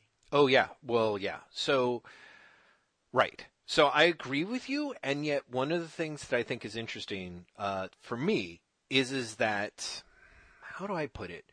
I really enjoyed this batch of issues tremendously. And I really want to emphasize that again and again and again, because I'm going to be saying, you're about to I'm going to say so many bitchy things about it. Like, first off, I have to say, like, one of the things, among the many, many things that I think are fantastic about this run of issues is the very creepy, weirdo female treatment toward women that subliminally runs through so much of Avengers, post 150 on, or even all the way back to the handling of the Wasp, depending on how you want to treat it, is gone. I feel that the new Captain Marvel is absolutely, although by Marvel terms, almost kind of bland, feels so refreshingly like well-adjusted, interesting, and almost Silver Agey heroic. Exactly. She's just a good person who wants to be a good person. Yes. Which, for Marvel, is actually really unusual. Exactly. I mean, like, her family isn't fucked up. No. She's just a good person who wants to be a good person. Which is really, again, charming, is very charming. Yeah. Especially in Avengers, which, in the platonic ideal, is the most superhero-y of superhero teams. Yes. So having someone who's just there because they want to be a superhero, and they want to be a really good superhero. Yes. It fits. Yeah, it does. And it's something that you've not really had at any point in the book's history up until that point. Well, because you have... This is where I can really... There's a lot of elements in this run of Avengers, having missed it, that I see how it really... Stern takes elements that arguably have been in the Avengers almost from the very beginning, but amplifies them in a way that is less terrible. Basically, one could say that Hawkeye was an early embodiment of the guy who wants to be a hero and is there because he wants to do good things and works harder and is basically a guy who's trained by other superheroes, like the kind of a beginning of a legacy concept. Mhm. But you sort of, like, that concept is so stunted and buried underneath all the, like, territorial pissing contests Yeah, with exactly. Captain America. Yeah. Hey, mister, you listen to me. Exactly.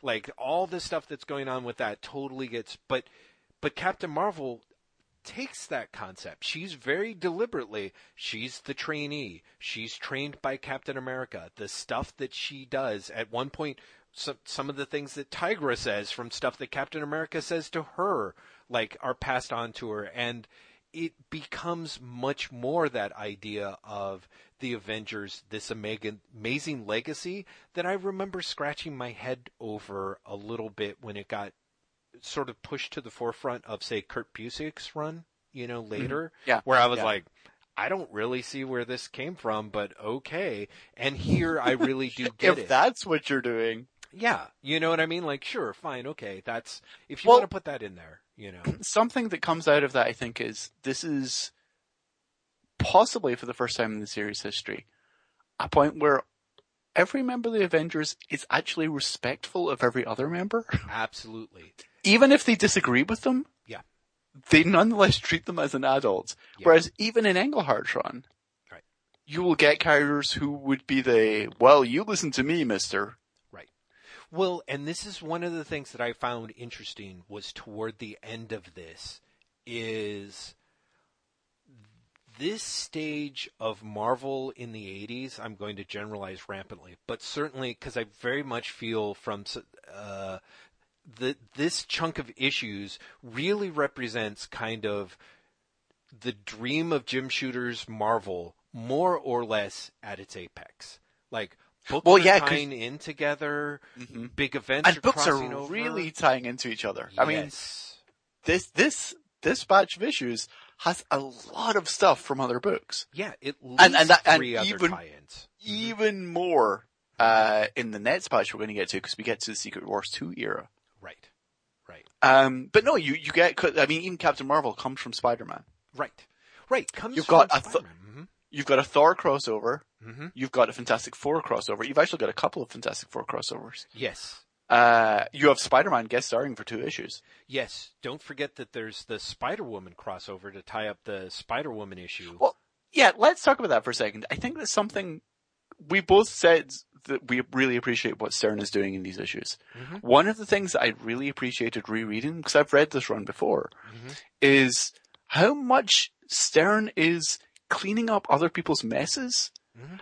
and not making it look effortless, but making Oh. it seem organic. Pretty close. Pretty close. I have to say, compared to the number of times the Avengers have been pulled in. In fact, one of the things I thought was fascinating about the wrap-up of the Spider-Woman run is that it is practically a redo of Avengers 200, Yes. but in a way that is clean and smooth, technically kind of dull, which I feel is a charge that can be leveled against some of this run, but is so is such a relief, especially compared dramatically to issue 200. Like, it really takes so many of these things of like, oh, here's a character, we didn't quite really tie this off, so we're going to bring this back and we're going to smooth it out, and we've even got the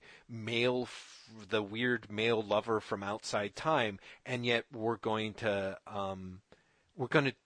going to take all that and I'm going to do it in a way that you're going to really feel like I respect the characters. Yeah, exactly. Because it is very much respectful of,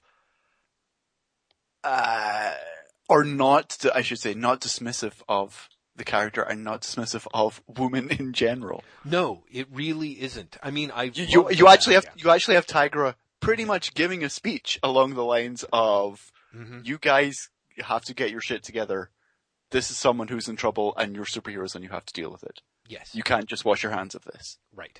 Well, and to be fair, there was kind of, instead of it being something that they have to address like in an annual after the fact, Stern is clever enough to have him go, oh, right, yes, what is going on? What kind of weird spell is blurring us, and then you cut to the guy, being like, oh, I kind of fucked up with that spell.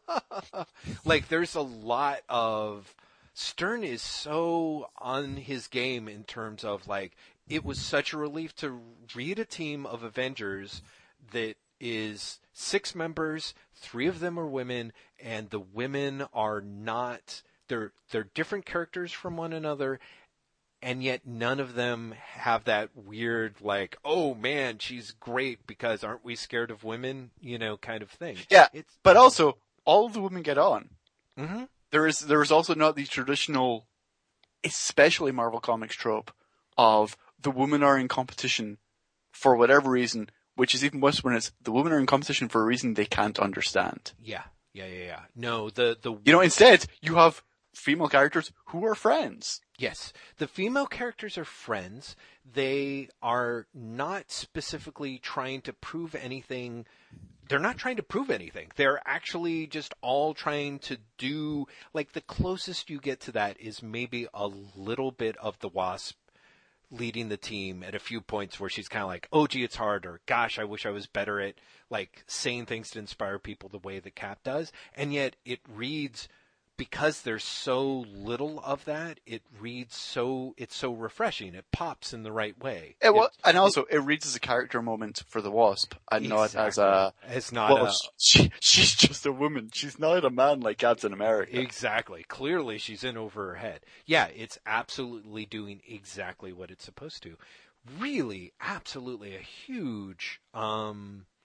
It's such a turnaround from like the last 50 issues, isn't it? Completely. There really is this moment of like, oh, thank God, someone's come in to make it better again. Someone's come in to make it better, and what's fascinating is there's a number of stories that are exactly like the stories that sucked tremendously in the previous 50 issues, and suddenly they're like, this is pretty well done.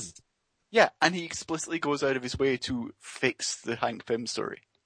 His first issues are explicitly going out of his way to fix that story. And you know the point where you even have maybe you were mind controlled, Hank. Mm-hmm. No, I really wasn't. Yes. I'm just a dick and I've got to take responsibility for that. Isn't this the thing that I think is fascinating? Because for me, what's fascinating is, having read that issue, I'm like, oh, you would think case would be closed. I've read at least 3. Although it comes first, this is the 3rd redemption that I've read of Hank Pym, where I'm like, this should do the trick.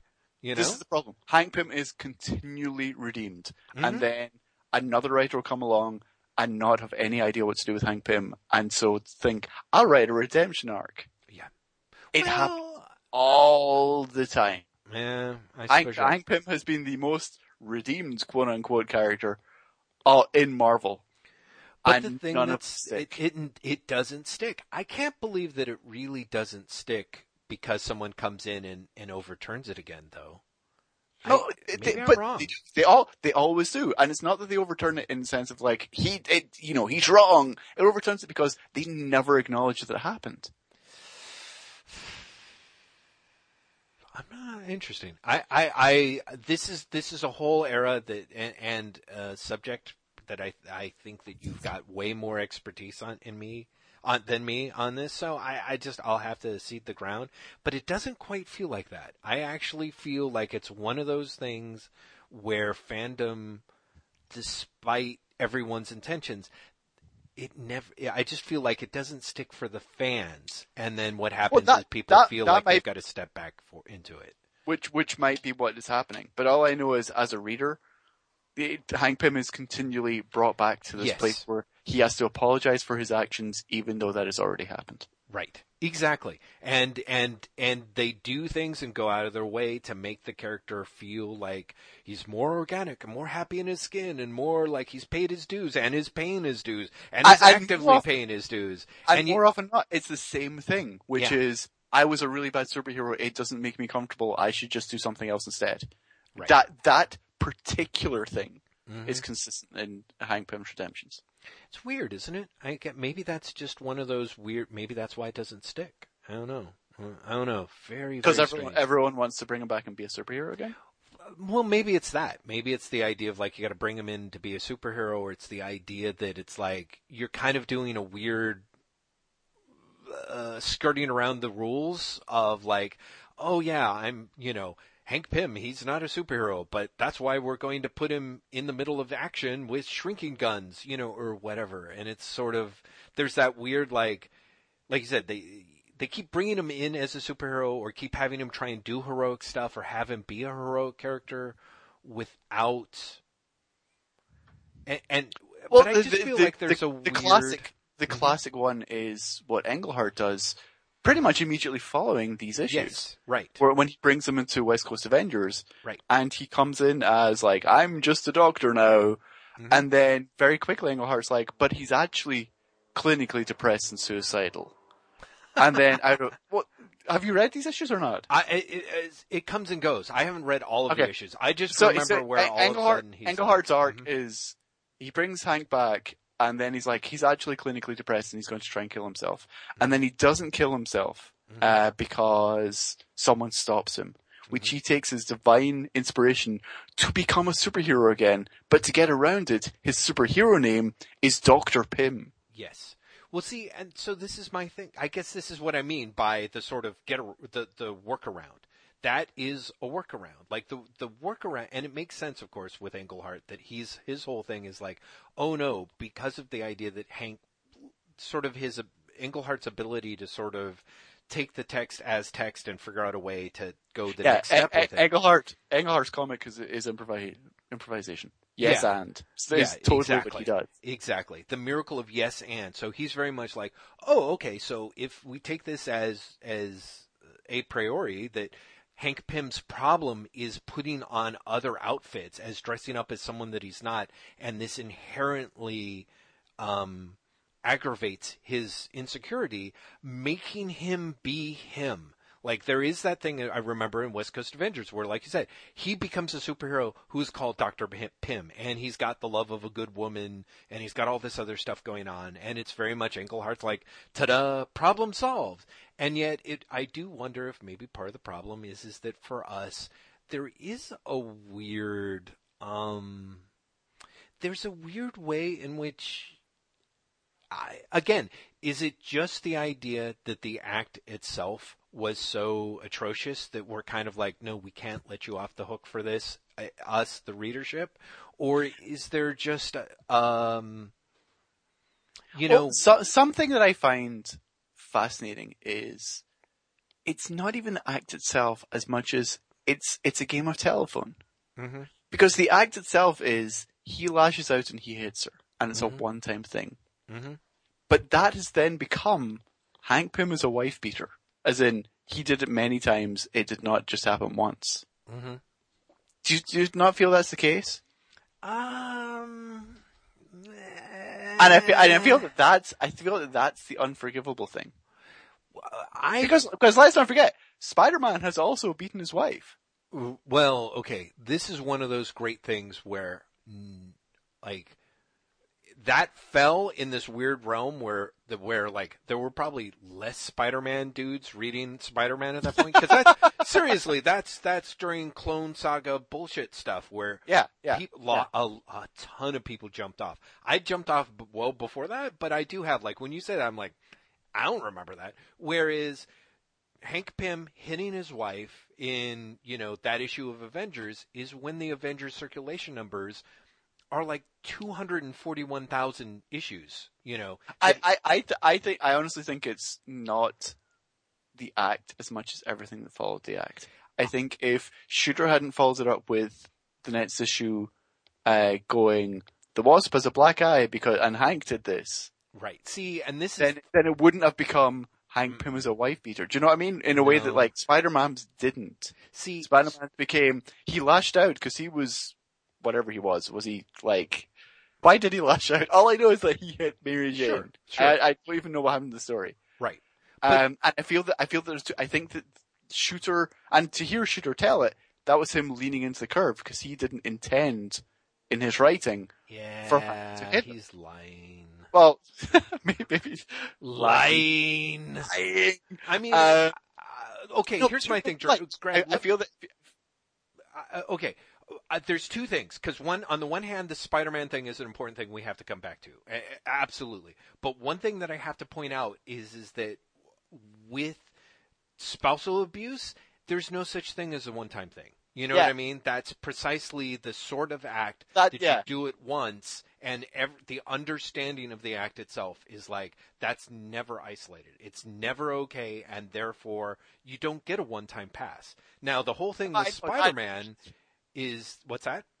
That's why I've been very uncomfortable being like, he just hit her once. Right, exactly. But I guess what I'm trying to say is, I think in the scene as originally portrayed, it was not. See, I don't want to say it was not spousal abuse, but I kind of want to say it was not spousal abuse. Well, see, if you go back and read the issue, I feel Shooter dots his I's and crosses his T's by making sure. Yes, he makes sure Hank Pym also verbally abuses her, emotionally abuses her. Oh, actually, you're entirely right. I'd completely forgotten about all that stuff. No, whatever the legal term for give up is. You're 100% right. I'd completely forgotten about all that stuff. Yeah, and so I think that actually people like with Shooter being like, oh no, it totally blew out of proportion with the script, like whatever he's trying to say. When you look at all that stuff, he very much put in all three angles there to make sure that it could not be misinterpreted the way that he is later now sort of backpedaling about for a variety of reasons. You're 100% right. So I retire, Your Honor. Okay. So, and it's interesting because there are other things that I think are so worth talking about in the rest of this run, and thank God we've still got a lot of other time.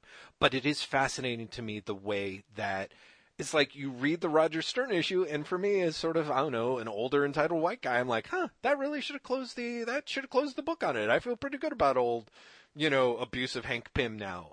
In part because part of that is because Jan is, like, I think Jan's position in those issues is important as well. Mm-hmm. Mm-hmm.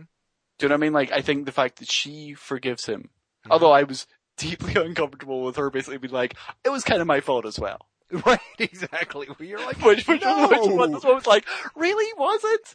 Because I'm not actually sure that's true. Like, I totally see where you're going with this, right? But I don't actually think that part is true. Right. Well, again, it's that thing of just the fact that you're saying that actually makes this play into the narrative, And so I do wonder the way in which Hank Pym's like, no, I take full responsibility for myself, period.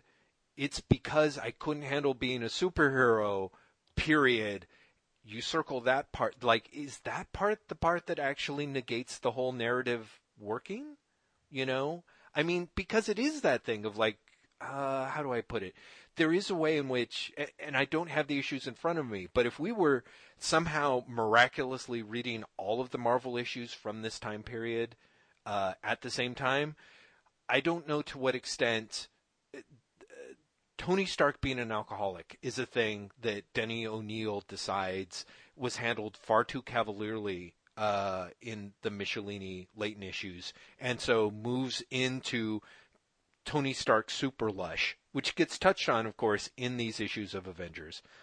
And part of me is like, God damn, I sort of want to read those because, again, there's that thing of like, as we have heroes face big modern problems, even when someone like Denny O'Neil, who had problems with alcohol, is trying to tackle them, there's a weird way in which it doesn't get tackled in a way that we sort of innately feel these narratives resolve, or maybe from reading things. Like, you don't see Hank Pym and anger management encounter group at any point. I don't know if Tony Stark goes to AA at any point in his I'm a Big Lush narrative, and then when Fraction actually has him in there, it seems like, yes, okay, that's what alcoholism and drug dependency actually looks like, and that's exactly, yeah, that's actually him, yeah, being in that, like, you believe him as an alcoholic at that point because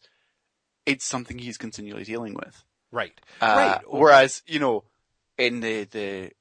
perhaps because Mussolini takes the book back over after O'Neill leaves, you get Tony basically just gets over being an alcoholic. Right. He's like, I'm done. Right. Well, exactly. I'm going to keep going to all the same situations, but I'm just going to order soda water. Everything's fine. Exactly. All you really need is willpower, which is what I didn't have before, but now I do. The end. Yes. Well, what is interesting about the Hank Pym thing, and I'm wondering if this is what you're getting at, is Hank can't handle it. And Stern's ending of the storyline is Hank coming to terms with not being able to handle it. And being okay with that. And just saying, I'm not a superhero. I'm not actually a hero at all. I mean, he actually says that. Right. To Jan. And also, I love that Stern also quasi-retcons their relationship as Hank was kind of fucked up. So he says, I felt for the young lady who reminded me of my first wife, and you thought you'd found the strong silent hero, but I was never that strong. And so you have Hank reject the superhero. Like, not only, I'm not going to be a superhero anymore. Right. But almost reject that narrative entirely. And get written out of the book. And at that point, you can imagine him going off to be a scientist or going off to anger management classes or whatever. Right. And honestly, that's satisfying. Yeah. If they had done to him what they did with the Gwen Stacy clone, and it was just like, okay, he's out. You can't mention him again. You don't even, or you Bill can Foster mention him, levels. But that's it. Well, you mention him, but you don't show him on panel in that sort of way that Bill Foster keeps popping up. It's like you can't even quite get to that level, because once you do, it begins retconning the narrative.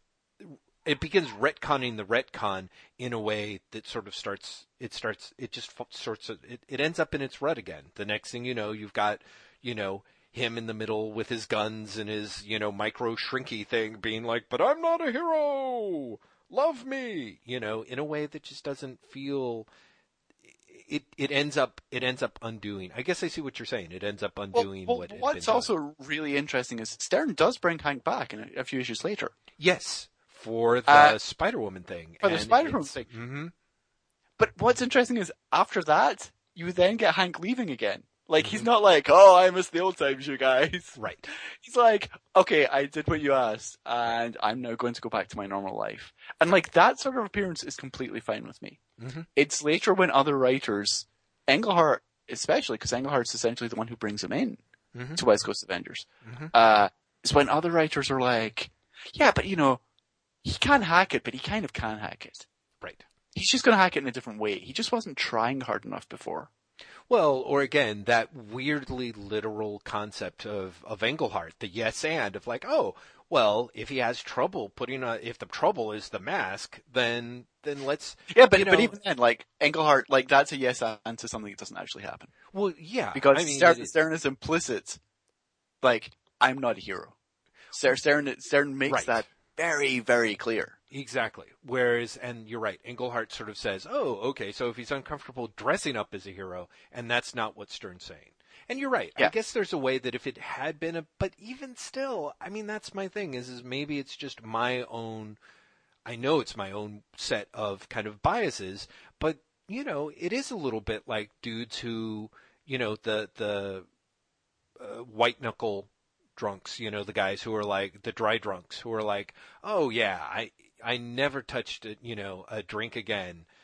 I just was still incredibly messed up and had all my issues, or the guys who are like, oh, I never struck anyone again. I just ended up getting fired from every job I ever had for anger management issues. There's kind of a weird... Even that would have been interesting to me. Oh, sure. It would have been interesting, you know what I mean? But it would have... to me, it would have been like this. I would have been quote unquote fine with it in the sense of like, okay, this is close to reality it's as I understand it. Yeah. Whereas I think part of the problem is there is something a little bit unreal about the solution that I think ends up unraveling and we end up back in the position again. Or, unfortunately, it's just one of those things like sometimes when I'm reading Batman comics, it's just that thing of like, the fucking Frank Miller issues are so goddamn cool that Jim Lee's got to go back to him, that Tony Daniels got to go back to him, and then you've got the person who's so excited by the way that you know Jim Lee goes back to it that they have to go back to it, and so it's just there's just always going to be a scene where Batman has to punch out a cop. You know, you're just you have to have that. I don't think it's necessarily that because I don't think anyone thinks that Hank Pym was cool, or that I think it's. In a weird way, I think it's defining because it is the most unique thing about Hank Pym. Right. Right. It becomes a defining trait, and so it becomes that thing of like you've got to roll it back, you know. Whereas, you know, I think we're both agreeing that Stern actually closes it off fine. Yeah. It's just that his close is actually the close for the character. Right. It is the close for the character, like, and Stern deals with it so well yeah. that he kind of makes Hank unusable in future. Well, yeah, exactly. He deals with it so well in the it's perfect for a comic book. You know, it's not perfect for a real character. And if you keep bringing back the real character and turning them into, you know what I mean? Once you keep putting the spotlight on them, it never quite works. But yeah, I feel like you're right. I would even you could put him in, you know, cameo status forever, like as a severe cameo in a real, genuine cameo kind of way. And it'd be like, okay, this will work. Yeah. But that's not what happens. I have to say, as a continuity nerd, I really love the way that Stern takes a few issues to bring back Kirby's Elementals and ties them to Jim Starlin's Titans and Star Fox / Arrows. I thought that was great.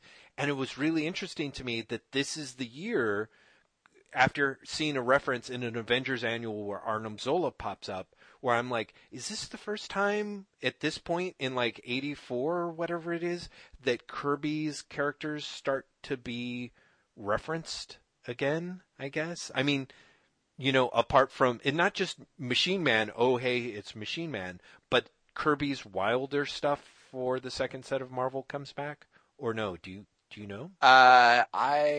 When did was this 84 when this came out? Yeah, I think so. I was looking at it at one point. It's 84. Yeah, it's 84. That seems consistent, because was the Machine Man miniseries not around 84? The Herb Trimpe, Barry Windsor Smith one? It actually is in 84, yeah. Mm-hmm. And I want to say that maybe 85 there was the Eternals miniseries. Mm-hmm. So yeah, it's probably around here that his 70s starts making a comeback, which kind of makes sense. Mm-hmm. Like it's at the point where the people who did think that were cool were of an age to embrace it and of an age to be working in the comics again. Right. So yeah, it kind of makes sense. Mm-hmm. It was kind of fascinating. Anyway, I did love it in that sort of, here's a classic, you know, kind of classic, like, oh, this is Englehart territory. Here's two loose threads. We're going to tie them up. We're going to push it towards something else. And yet, at the same time, in this weird sort of like damning with faint praise that I have to do, like, by contrast, the Maelstrom, Death Urge, don't those guys seem like failed Kirby villains? Like, to me, those characters. No, I don't get Kirby from them at all. In part because they're so fucking bad. But see, that's it. I was gonna say they feel like bad, like Kirby, like if you were trying to create late 70s Kirby villains and you failed and they were just embarrassing. I feel that really is Maelstrom and Death Urge, and especially Maelstrom's three henchmen guys. Yeah, exactly. Like who are toys? Oh, I see. They don't seem like return toys to me. They honestly seem like rip-offs of the Glob and the Brute from Sandman. Oh, interesting. Yeah, that probably makes a certain. What are they degree of called? sense. Phobius and Gronk Gronk. and, Yeah. Hmm. and someone else. Where did they come from? Apparently they came from They started off, if I'm following things correctly. 2 and 1? Can you hold on just 1 second, Graham? Yeah. I'm so sorry. Yeah. Hold on.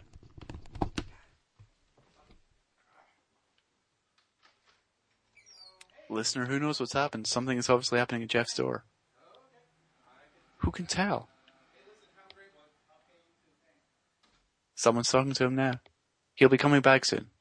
Let's pretend we weren't talking. Let's leave this for him to find out in the edit.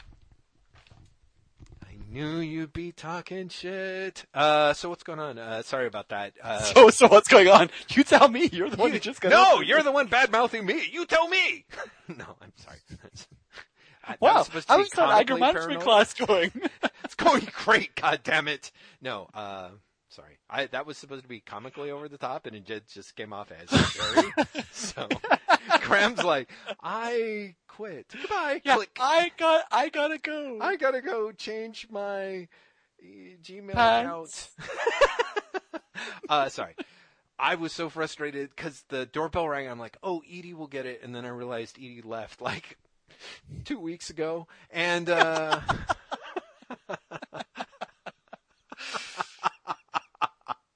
Dear listeners, that is a joke. I just hasten to add that in case anyone thinks that we have particularly gallows humor it about was such a good joke, though.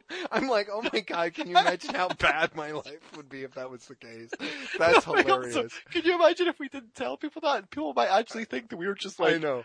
making light of this terrible situation. Of a horrible situation. She just stepped out 30, 40 minutes ago. She told me that she would while we were podcasting, to go for a walk, and she will be back. Anyway, doorbell rang, postal person. I'm like, oh, Edie will have to get it. And then I realized, oh, son of a bitch, there's no one else in the house but me. So I ran over to get the world's most ridiculous, like, the mail guy was like, yeah, they said do not bend. I'm like, you couldn't put it under our... Anyway, so... Hey, but at least you didn't bend it. I know, right? We can all sleep well tonight, customers? Customers? Wow, thanks, consumers. Yeah, thank you, Thanks, consumers. You used to be listeners, now you're just customers. So... Oh man, this is a bad episode, you can tell. Hey! It was great right up until Jeff pulled a Hank Pym, you know. Now then it got creepy. Maelstrom with his chest hair. Oh my God. But his henchmen and they all seem to pop up in Marvel 2-in-1 71. And then went from there to some kind of annual, back to here to the Avengers, and then afterwards popped up in Quasar, which really makes me think that Mark Gruenwald was definitely responsible at some point. Exactly. Because, which is actually one of the other things that kind of, as much as I love Mark Gruenwald, and what a great job they do to have, like, not only is this, you know, stern, but you have very consistently Al Milgrom, for the most part, being inked by Joe Sinnott through the majority of these issues. Yeah. The majority. So you even when Carmine Infantino comes in as a villain, yes, you almost can't tell. Yeah, almost. In fact, there's one or two panels that are kind of really interesting. Here's the thing. There. It's Infantino, who has a very fucking distinctive style, He's especially at this point in the 80s. Exactly. But, I mean, it really is surprisingly well done. Well, it's fascinating to me that the is both a positive and a negative. The extent to which Joe Sinnott is, he, on the one hand, it's amazing to me what he can do with Al Milgrom's work, and it's amazing to me what he cannot do. You know, because I think of you really don't like Milgram's work. You really do not. I how do I put it? I find his You hate work, it. That's what you're trying to say. I find How do I put it? I despise it. It really, the thing that I find fascinating is Milgrom plus Sinnott equals, again, the idea of like the Marvel's house style in the 80s, which is at once a little out of its depth, but perfectly kind of serviceable and generic. Oh, this is what I was going to say. Actually, at some point when I probably flipped out at some other stage, is you mentioned that the Avengers all are behaving and interacting like adults in this. There was a point in which I realized that this is a stage in the 80s in which we finally get 2 full steps removed from Stan Lee, and some of the Stan Lee-isms disappear. Like, there's a lot of stuff that kind of doesn't, like, it's given a nod to, but it's no longer has to be written so much in Stan Lee and Roy Thomas's The House voice that you get something that is a little bit more, it's these issues are less neurotic in a way that I feel like the previous 70s Marvel stuff felt it absolutely positively had to be. Whether that's ridiculous amounts of alliteration, whether that's the sort of, if this be my destiny, in a way that it really kind of, for better and for worse, does not have to be. Similarly, in a way that, like, it's very easy to almost forget that Jack Kirby is the House influence on the Avengers, on Marvel Comics in the 80s. It almost feels as if the Basimas were the guys who were the House Yeah, style, I think they definitely became that. Mm-hmm. Would you not say that? I think that was definitely true. I feel that John Romita, who's a huge influence, and the Basimas, all of which are trying to, are different from Kirby, but definitely are being forced into a Kirby dynamism, and there is that, like, Kirby and Sinnott on the Fantastic Four is a template that everyone's trying to follow, and yeah, at a certain stage, how do I put it? Like, they become the House style, but it's weird that they then become the House style that people are emulating. Like, people aren't, looking at this stuff, it's like, oh, people aren't really trying to do Kirby by way of Basima. They're really trying to do the Basimas. Basima. Yeah. And that is, to me, a fascinating. So Milgrom has, every once in a while, he has some really interesting ideas. He'll put some weird angles on things. He puts some really, there's that panel actually after Hank Pym's like, okay, see ya, and he gets off and flies off in his jet or whatever, and you cut to the last panel on the page is like sort of Jan crying behind a bunch of windows and the Avengers comforting her, and you've got a couple of captions, and the Milgrom does it so that the panel borders are the borders of the window, so it's like a mosaic kind of, of like really tiny panels. I really, really like that panel. Yeah, it's nice. It's really very pretty, and he's not afraid to do like, okay, Star Fox is flying overhead, so I'm going to do a nostril view up of people looking at him as he flies into the dimensional door or whatever. There's, it's just that he kind of always is at best a layout guy, and Sinnott, who is a good finisher, is a finisher. He's not a dude who's going to redraw everything.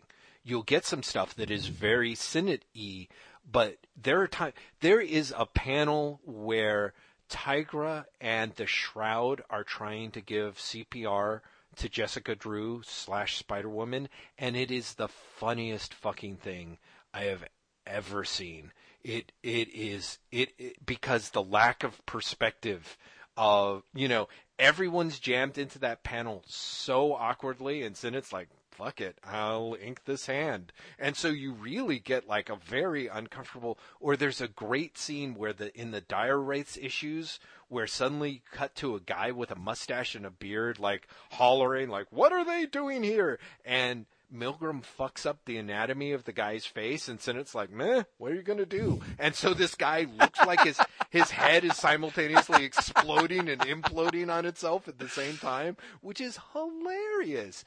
There's a lot What are you going to do is the best way of putting this. Exactly. So I think it's fascinating. It really is. There is stuff that it runs the gamut from has potential to perfectly cromulent to, oh my God, how the fuck did that end up in print? Sometimes within the pages of the same issue. And there's a little bit of, yeah.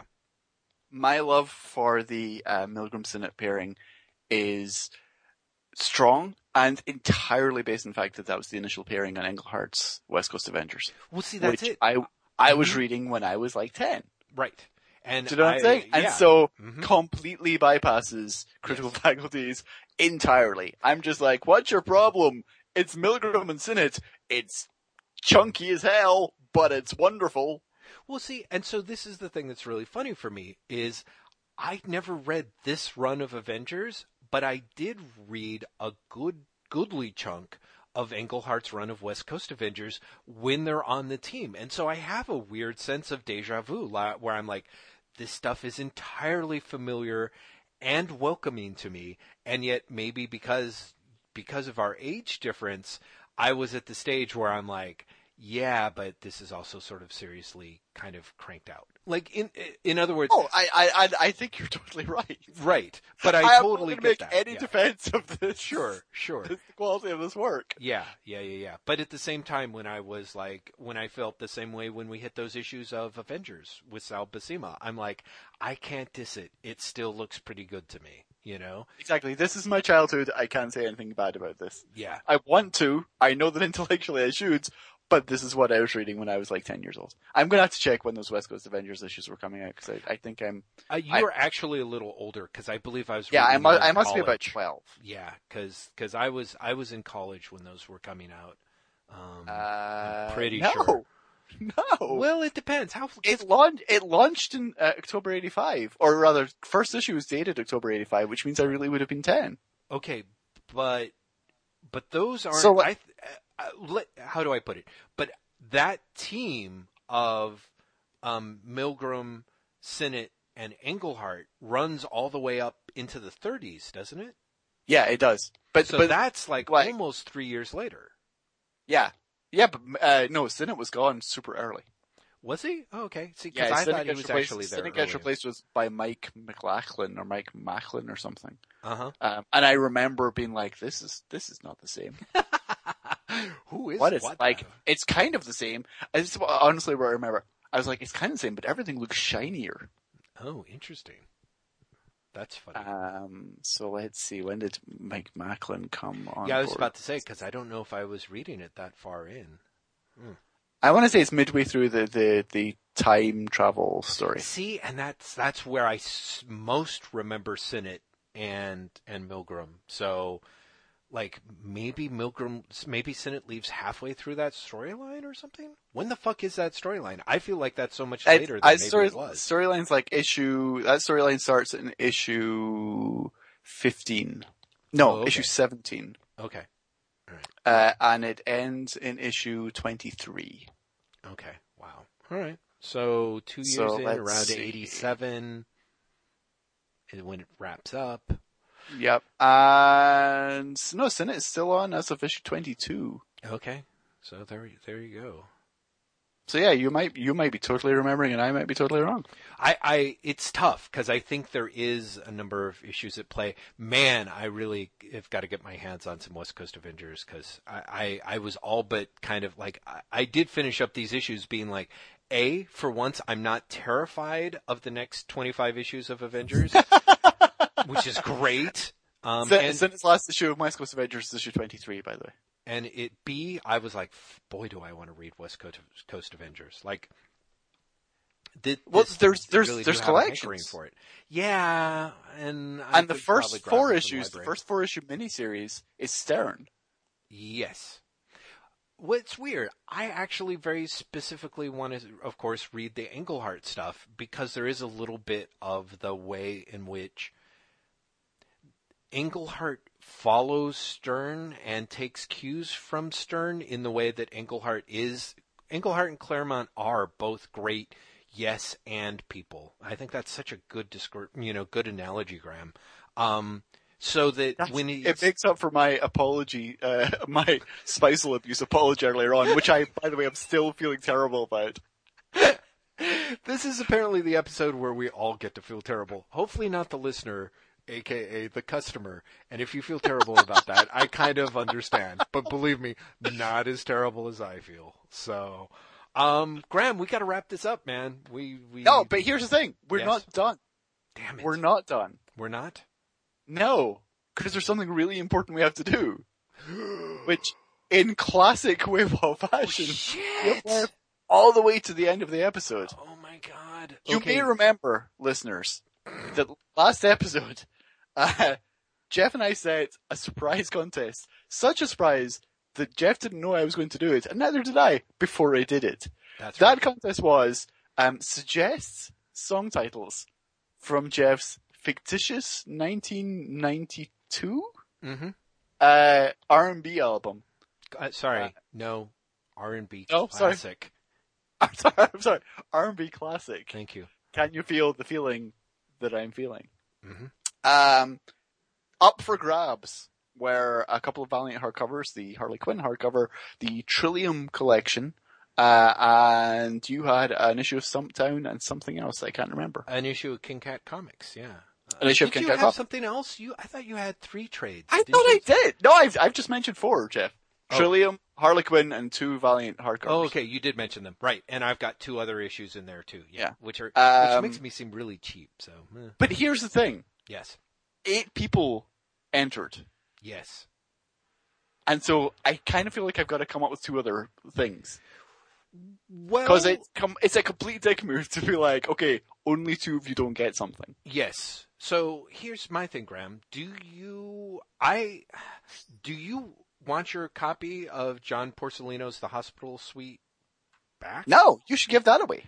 I'm going to give away John Porcelino's The Hospital Suite and Gilbert Hernandez's Bumperhead, then, if you're okay with that as well. Yes, go. Okay. Go So, with God. yeah, so Graham's got more trades that he's giving away via me. So what I'm going to do is I'm going to share with you. Here's the thing. When I set the contest, my idea was people would just offer a suggestion, like a song title. Yeah. And some people did that. There were actually a surprising amount of entries where they offered the album's track listing. Yes. As in Yeah. the full track listing. That's right. And so I am just going to read out in the order they arrived, Yes. what we got. Should we because- alternate? Sure. Because I You sent me this, that right? letter, which is wonderful, yeah. Mm-hmm. Okay, so I will start with Gar Burner, Mm-hmm. whose suggestion was, if you're not in the world that's coming, I don't want to be there, parentheses, Lila's song, close parentheses, which, to a couple of Kirby fanatics, holy shit, that was perfect. Yes. Yes, absolutely. I thought that was great. And of course, Gar actually sent in a copy of the K-Tel compilation album that was released of my work that I didn't see any money on. So we're going to have to post that too. Gar, that Yeah, was well, we are. awesome. Matt Sabronis sent in his he had caught the song that actually, to be fair, was the B-side of the 45 for that. So I understand wasn't technically in the album. Of the 45, Jeff. Off the 45. How much have you just dated yourself? In 92, was They it had 45? 45s. Or was it Mhm. I think it was CD singles, Jeff. The CD singles were a 92? Yeah, I guess you're right. Sorry, the cassette single.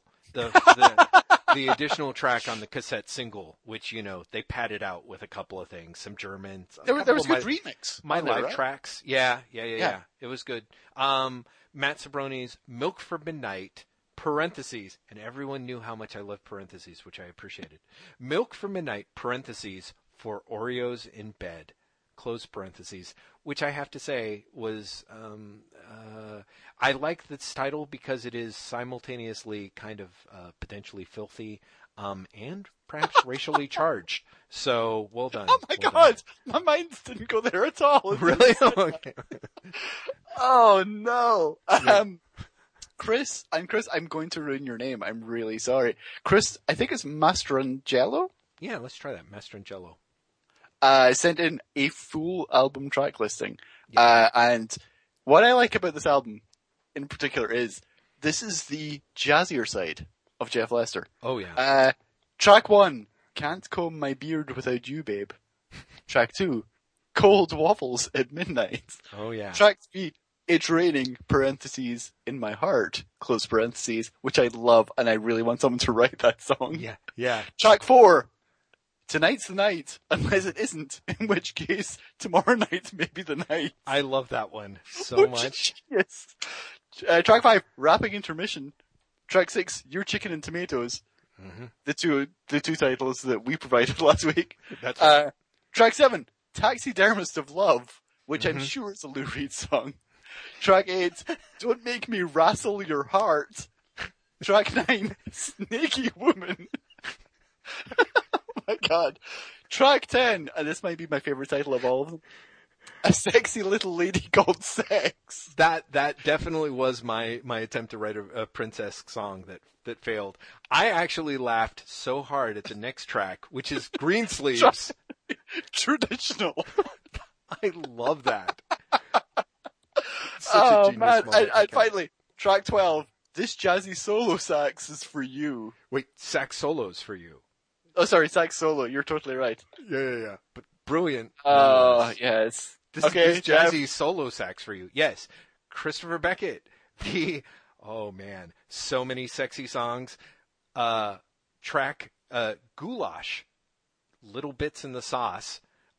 Babe, I'm Your One-Man Army Corps, which I think was... I love it also. I love that two people did OMAC references for us. Isn't that great? That is so good. Give Me That Kenny G.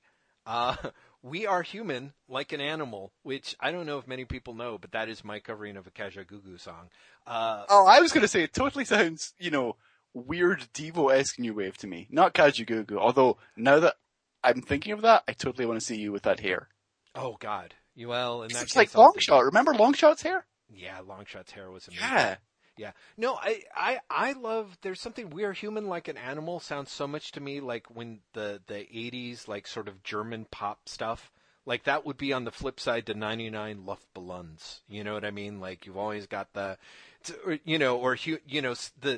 German ripoff of Human League where it's like the synthesizers and it's like, We Are Human Like an Animal. Actually, that sounds more like Devo now that I think about it. Oh my god, that was so great. Please everyone, let's crowdfund Jeff recording this album. That one I could probably do. Although it's... Wait, Yep. you've not even finished the track list. Oh, yeah, We're sorry. picking up Pinky one. Weinhardt Goes to Washington, the track 8, which is just called Smooth.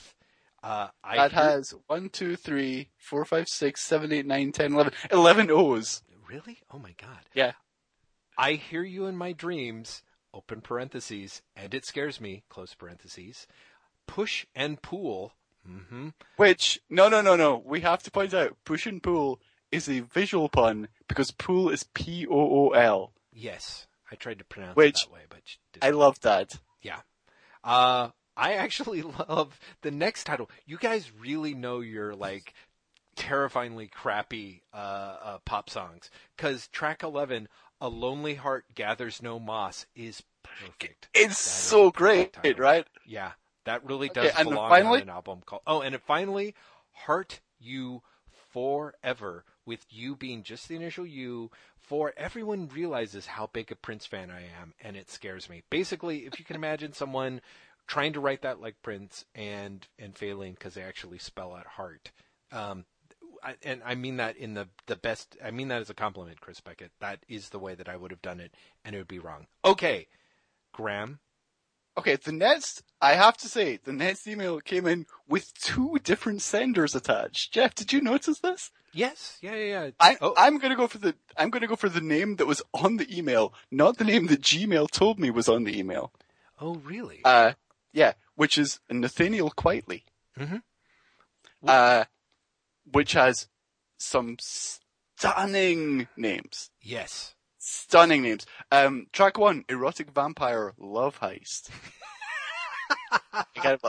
Track 2, perhaps even better, You Wafflin' Baby. Yes. Track 3, The Cleanse.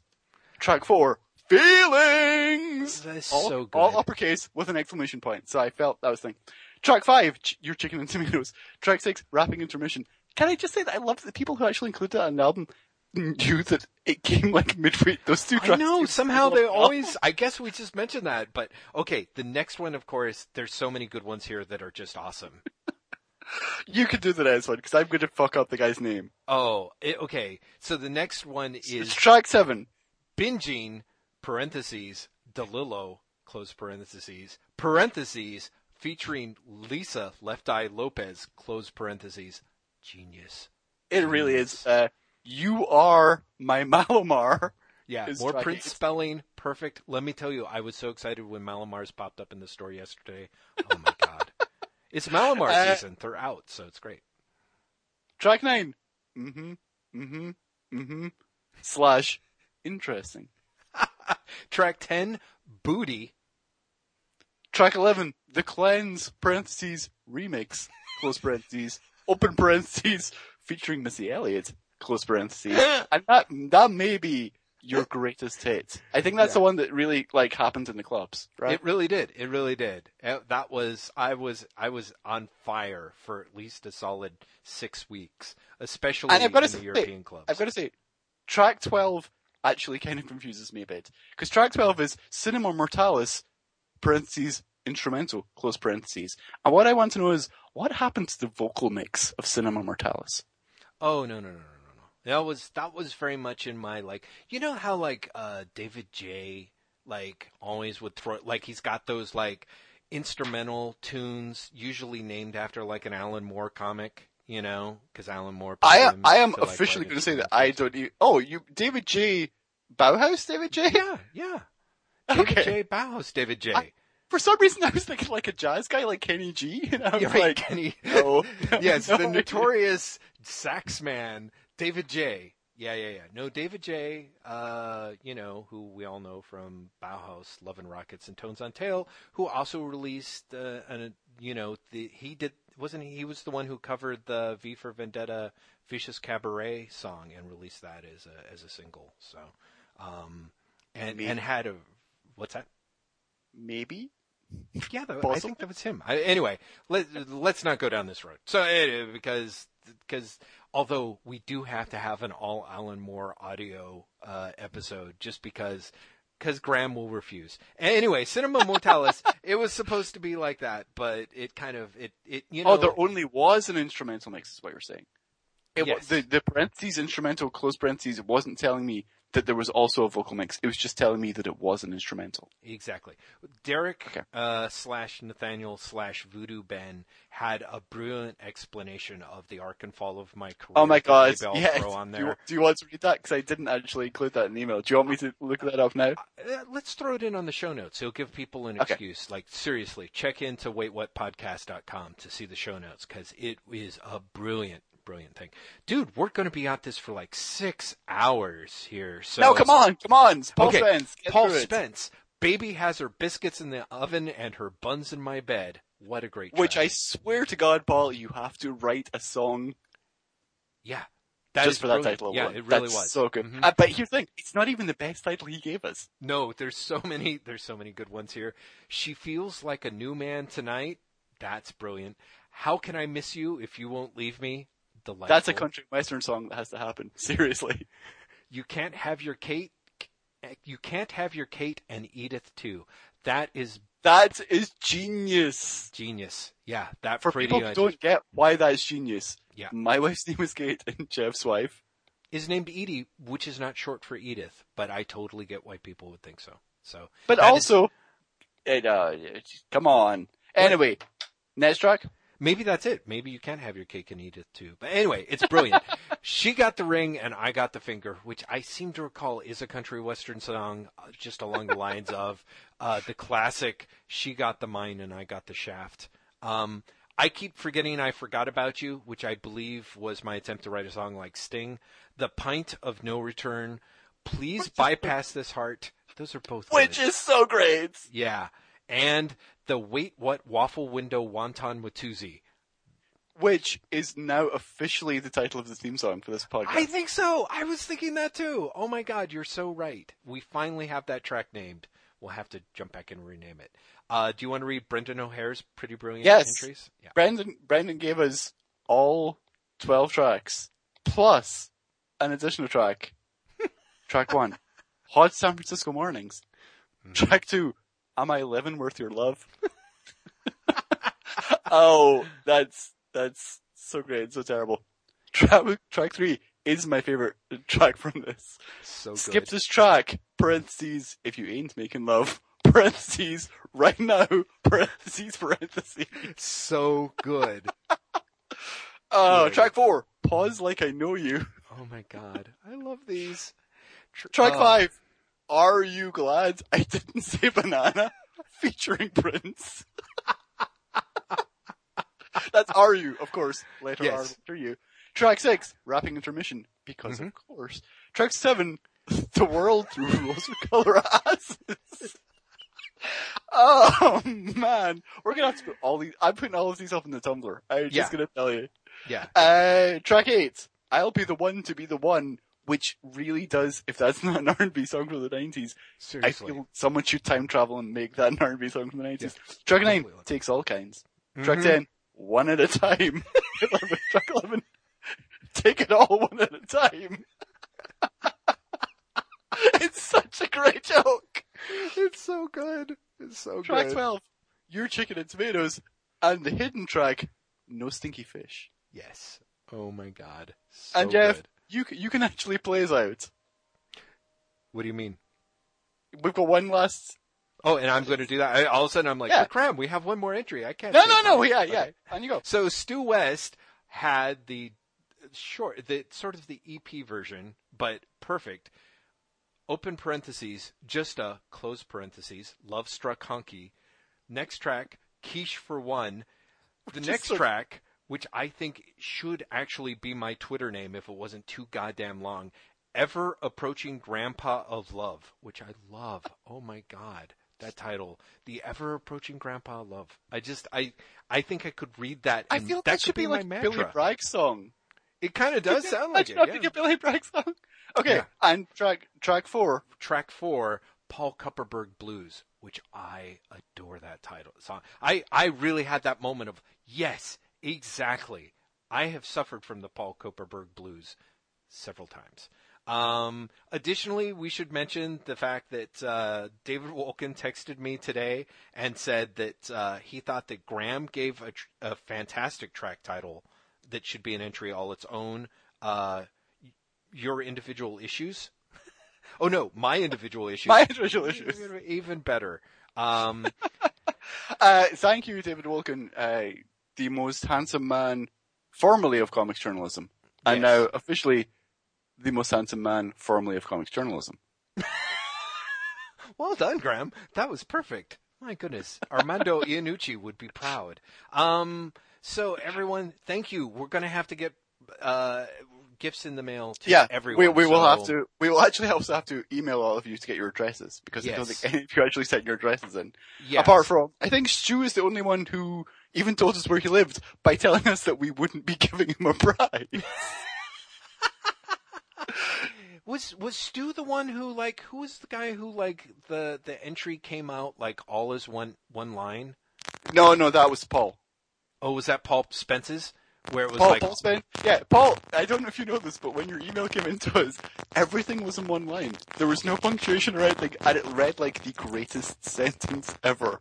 Yeah, it was. It was fantastic. That was easily the most charmingly deranged email I think we've ever gotten, and it was such a relief. It was this person's clearly insane and yet so kind. But also, such a great, I'm sorry, I love Paul's entries. Paul's entries, everyone's entries were actually really Yes. great. There's stuff there that knocked Thank me you very out of much the ass. for making us laugh far more than we deserved.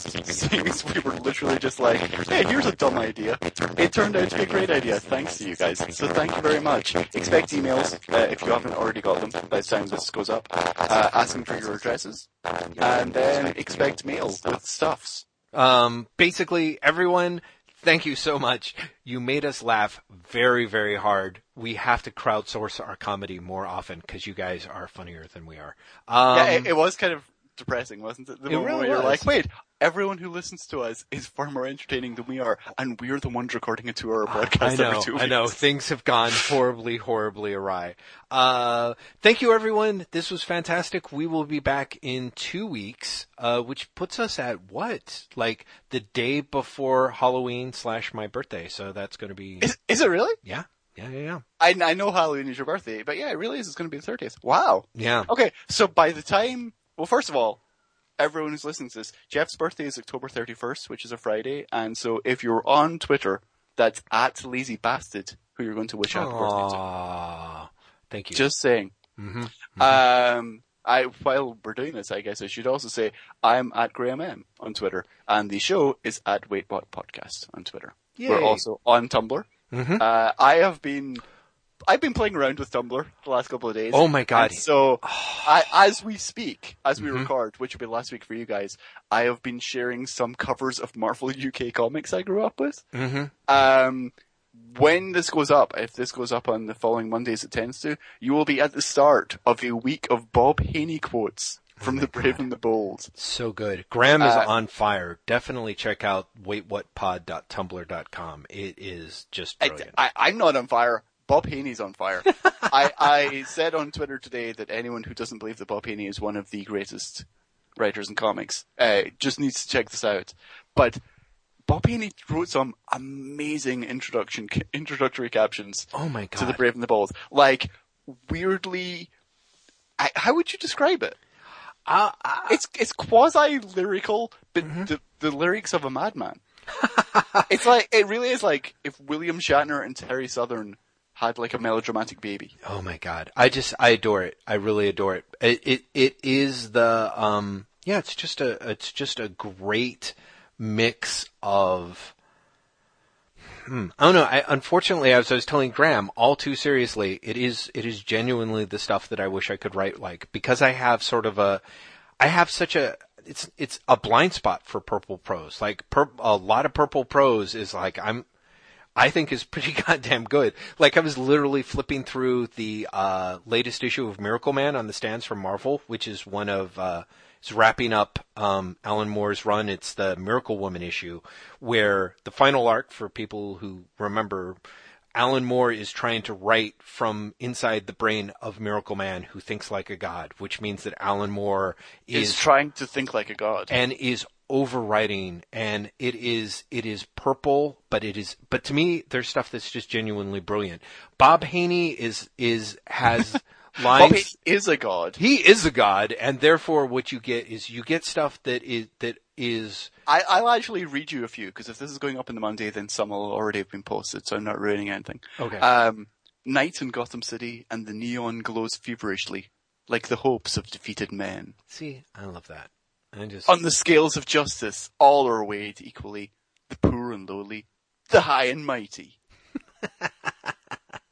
The soft night bathes the marble boulevards of a quiet South American city in distorting moonlight. The next moment, a shattering, a burst of automatic fire, and once more the soft, distorting moonlight closes in. I mean, seriously, it's like that. He's nuts. Yeah. It's this amazing stuff. So yeah, I'm running that all the way through next week, or this week as you listen. On waitwhatpods.tumblr.com. Yeah. So there's that. We also write written posts. Yes. For the website, which is waitwhatpodcast.com. That's right. I could not even vaguely tell you what I'm going to write about, because I generally decide like maybe a minute before I write it. Right. But definitely last week, or this week as we're recording, I wrote about Secret Wars, and it doesn't stand up to the test of time. Oh man, that was a great read. And I have to say, because of course one of the issues in here, again, because the Avengers is so tied into stuff, the Secret Wars thing at the end was, I had a weird moment of like, wow, how kind of like I felt more excited reading it this time than when I was reading people disappearing into Secret Wars in the real time when I was reading the comics. It was kind of like, oh my God. Like, I had that moment like, God, what if the Secret Wars had been good? Jesus, just think, you know? Spoilers. It wasn't. It really was not. Here's the crazy thing. Yeah. We've made it through this entire podcast, and we've not talked about the 10 DC movies that were announced, or the fact that Marvel has announced a massive Secret Wars event for 2015, or B, is now advertising the return of Civil War, Age of Ultron versus Marvel Zombies, years of future past, and today they announced World War Hulk, right? World War Hulk, Yeah, it's interesting. Planet Hulk. Oh, sorry, Planet Hulk. Yeah. So it's interesting. They're really trolling us, Marvel. No, they kind of are. What's fascinating to me is there's a bunch of interesting news that came out of New York Comic-Con in terms of Marvel. You know, I think Catherine Nimmonen doing the Peggy Carter series with Rich Ellis. Oh, yeah. Really happy that G. Willow Wilson's taken over X-Men for at least an arc. I think the Spider-Gwen stuff made a lot of people really happy. I think Nicole Perlman doing Marvel stuff is super exciting. Yeah. And yet the fact that this stuff is what gets the big play makes Marvel look weirdly retrogressive in a way that they're actually not. Well, see, that's the thing that I think is fascinating to me, is I really do have to give Marvel some credit, honestly, I was reluctant to, but I think Graham made a good case when he and I were emailing earlier in the week. There is a way in which Marvel really did listen to fans, and it took a while, but this is kind of like, there's actual female creators on female books after people were complaining and asking and complaining and asking.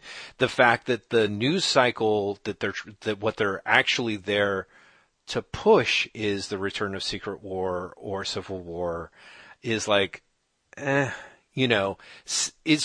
sad, but it's not surprising. Marvel doesn't have a lot of faith in the retailers. I don't necessarily know how they feel about their fans, but I think they definitely, what they put out in the marketplace and what they choose to push shows there's a certain lack of faith that I feel comes out in stuff like, even in Tom Brevoort's Tumblr and stuff, there's a very strong undercurrent of, well, we would do better stuff, but it really doesn't sell and it's not what people are interested. This is what people are interested in. And that's just the way it is, that I find frustrating, really frustrating, and also not entirely true. So, yeah. I feel Marvel has a disdain for the retailers, maybe, that comes through, especially in Brevoort's Tumblr. Yeah. I think Brevoort's Tumblr actually comes across as incredibly disdainful of the mass audience and the retailers. Yeah, that's true. That is true. Didn't he have something recently where people were kind of like, oh my God, like in the last, not this week, but like last week, didn't he reply to somebody in a way that was kind of, that once again, like raised some hackles?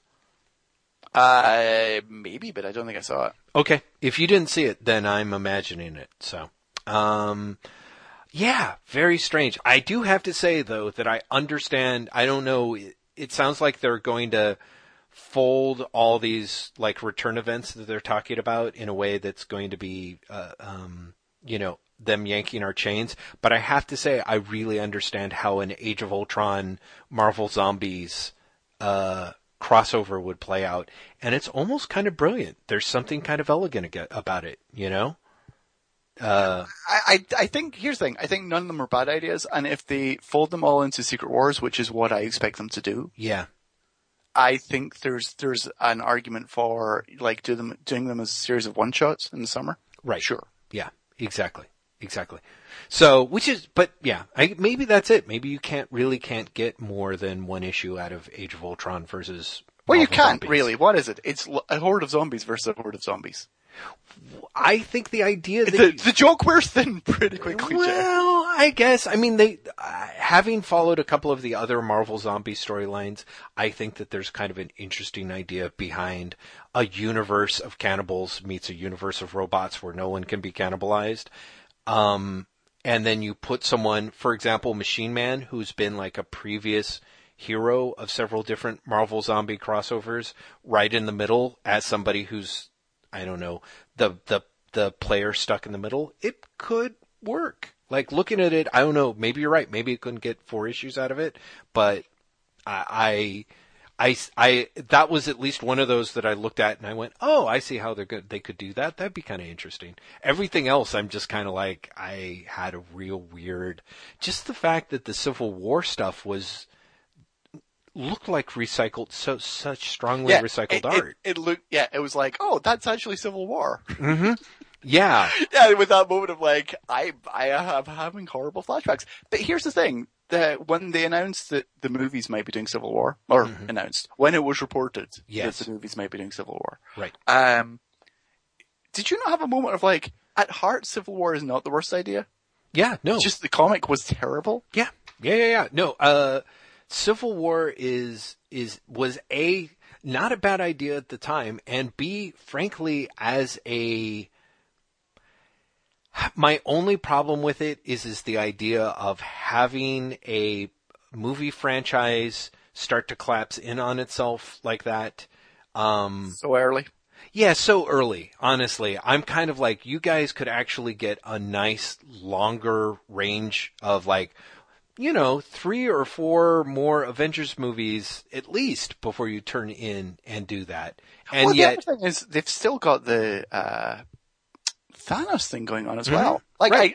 I very much worry that they're going to do Civil War and then they're going to be like, and everyone comes back together to fight Thanos, which is horrible because it feels like it's extending the Thanos thing far too long and you're just trying the patience of the audience. Yeah.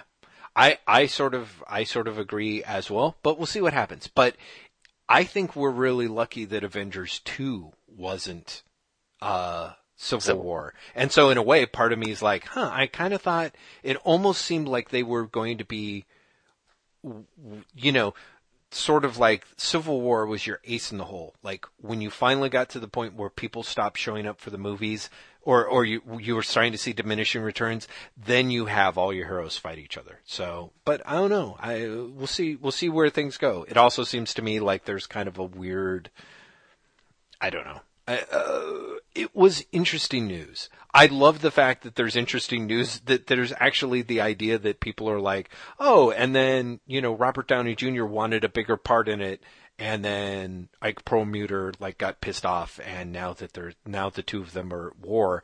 I was kind of like, that's a great rumor. I don't even know if that's true. I just want to sit there and think about it being true for a while. I just want to think about Ike Perlmutter. Yeah. Yeah. So, anyway, Graham, we got so far away from saying goodbye. We did. We were actually in the middle of saying goodbye. This must be a record of our ability to get completely out of sync with ourselves. It's true. This is, out of all the various bait and switch farewells that we've done, this is definitely the most successful. Because I really am. I'm ready to start talking for another 2 hours about this. But instead, we'll have to save it for 2 weeks from now, everybody. When we'll all have forgotten about it. Exactly. So, thank you so much. I think we have our usual thing that I don't have open, but that Graham mentioned. Hunt us up on Tumblr. Thank you to all the wonderful souls on Patreon who help support us and make this possible. I think I usually mention it in my show notes, but of course I'm not going to the right page. I think as of right now, we have 81 supporters. That can't be right. No, that does actually sound right. Yeah, 82 patrons. We're actually at 82 patrons right now, who make this all possible. We're super grateful to you. Definitely come by waitwhatpodcast.com to see the show notes, including Garburner's brilliant album cover, the explanation of what happened to my R&B career, and lots of show notes about this podcast. And Graham, do you want to sing us out? Just because it's you, Jeff. Aww. Bye! Yeah, that was beautiful. I had to do the R&B thing on there. Yeah, you know it. You know what I mean. So anyway. Oh god, that just could be even creepier. You know what I mean. Yeah, baby, come on.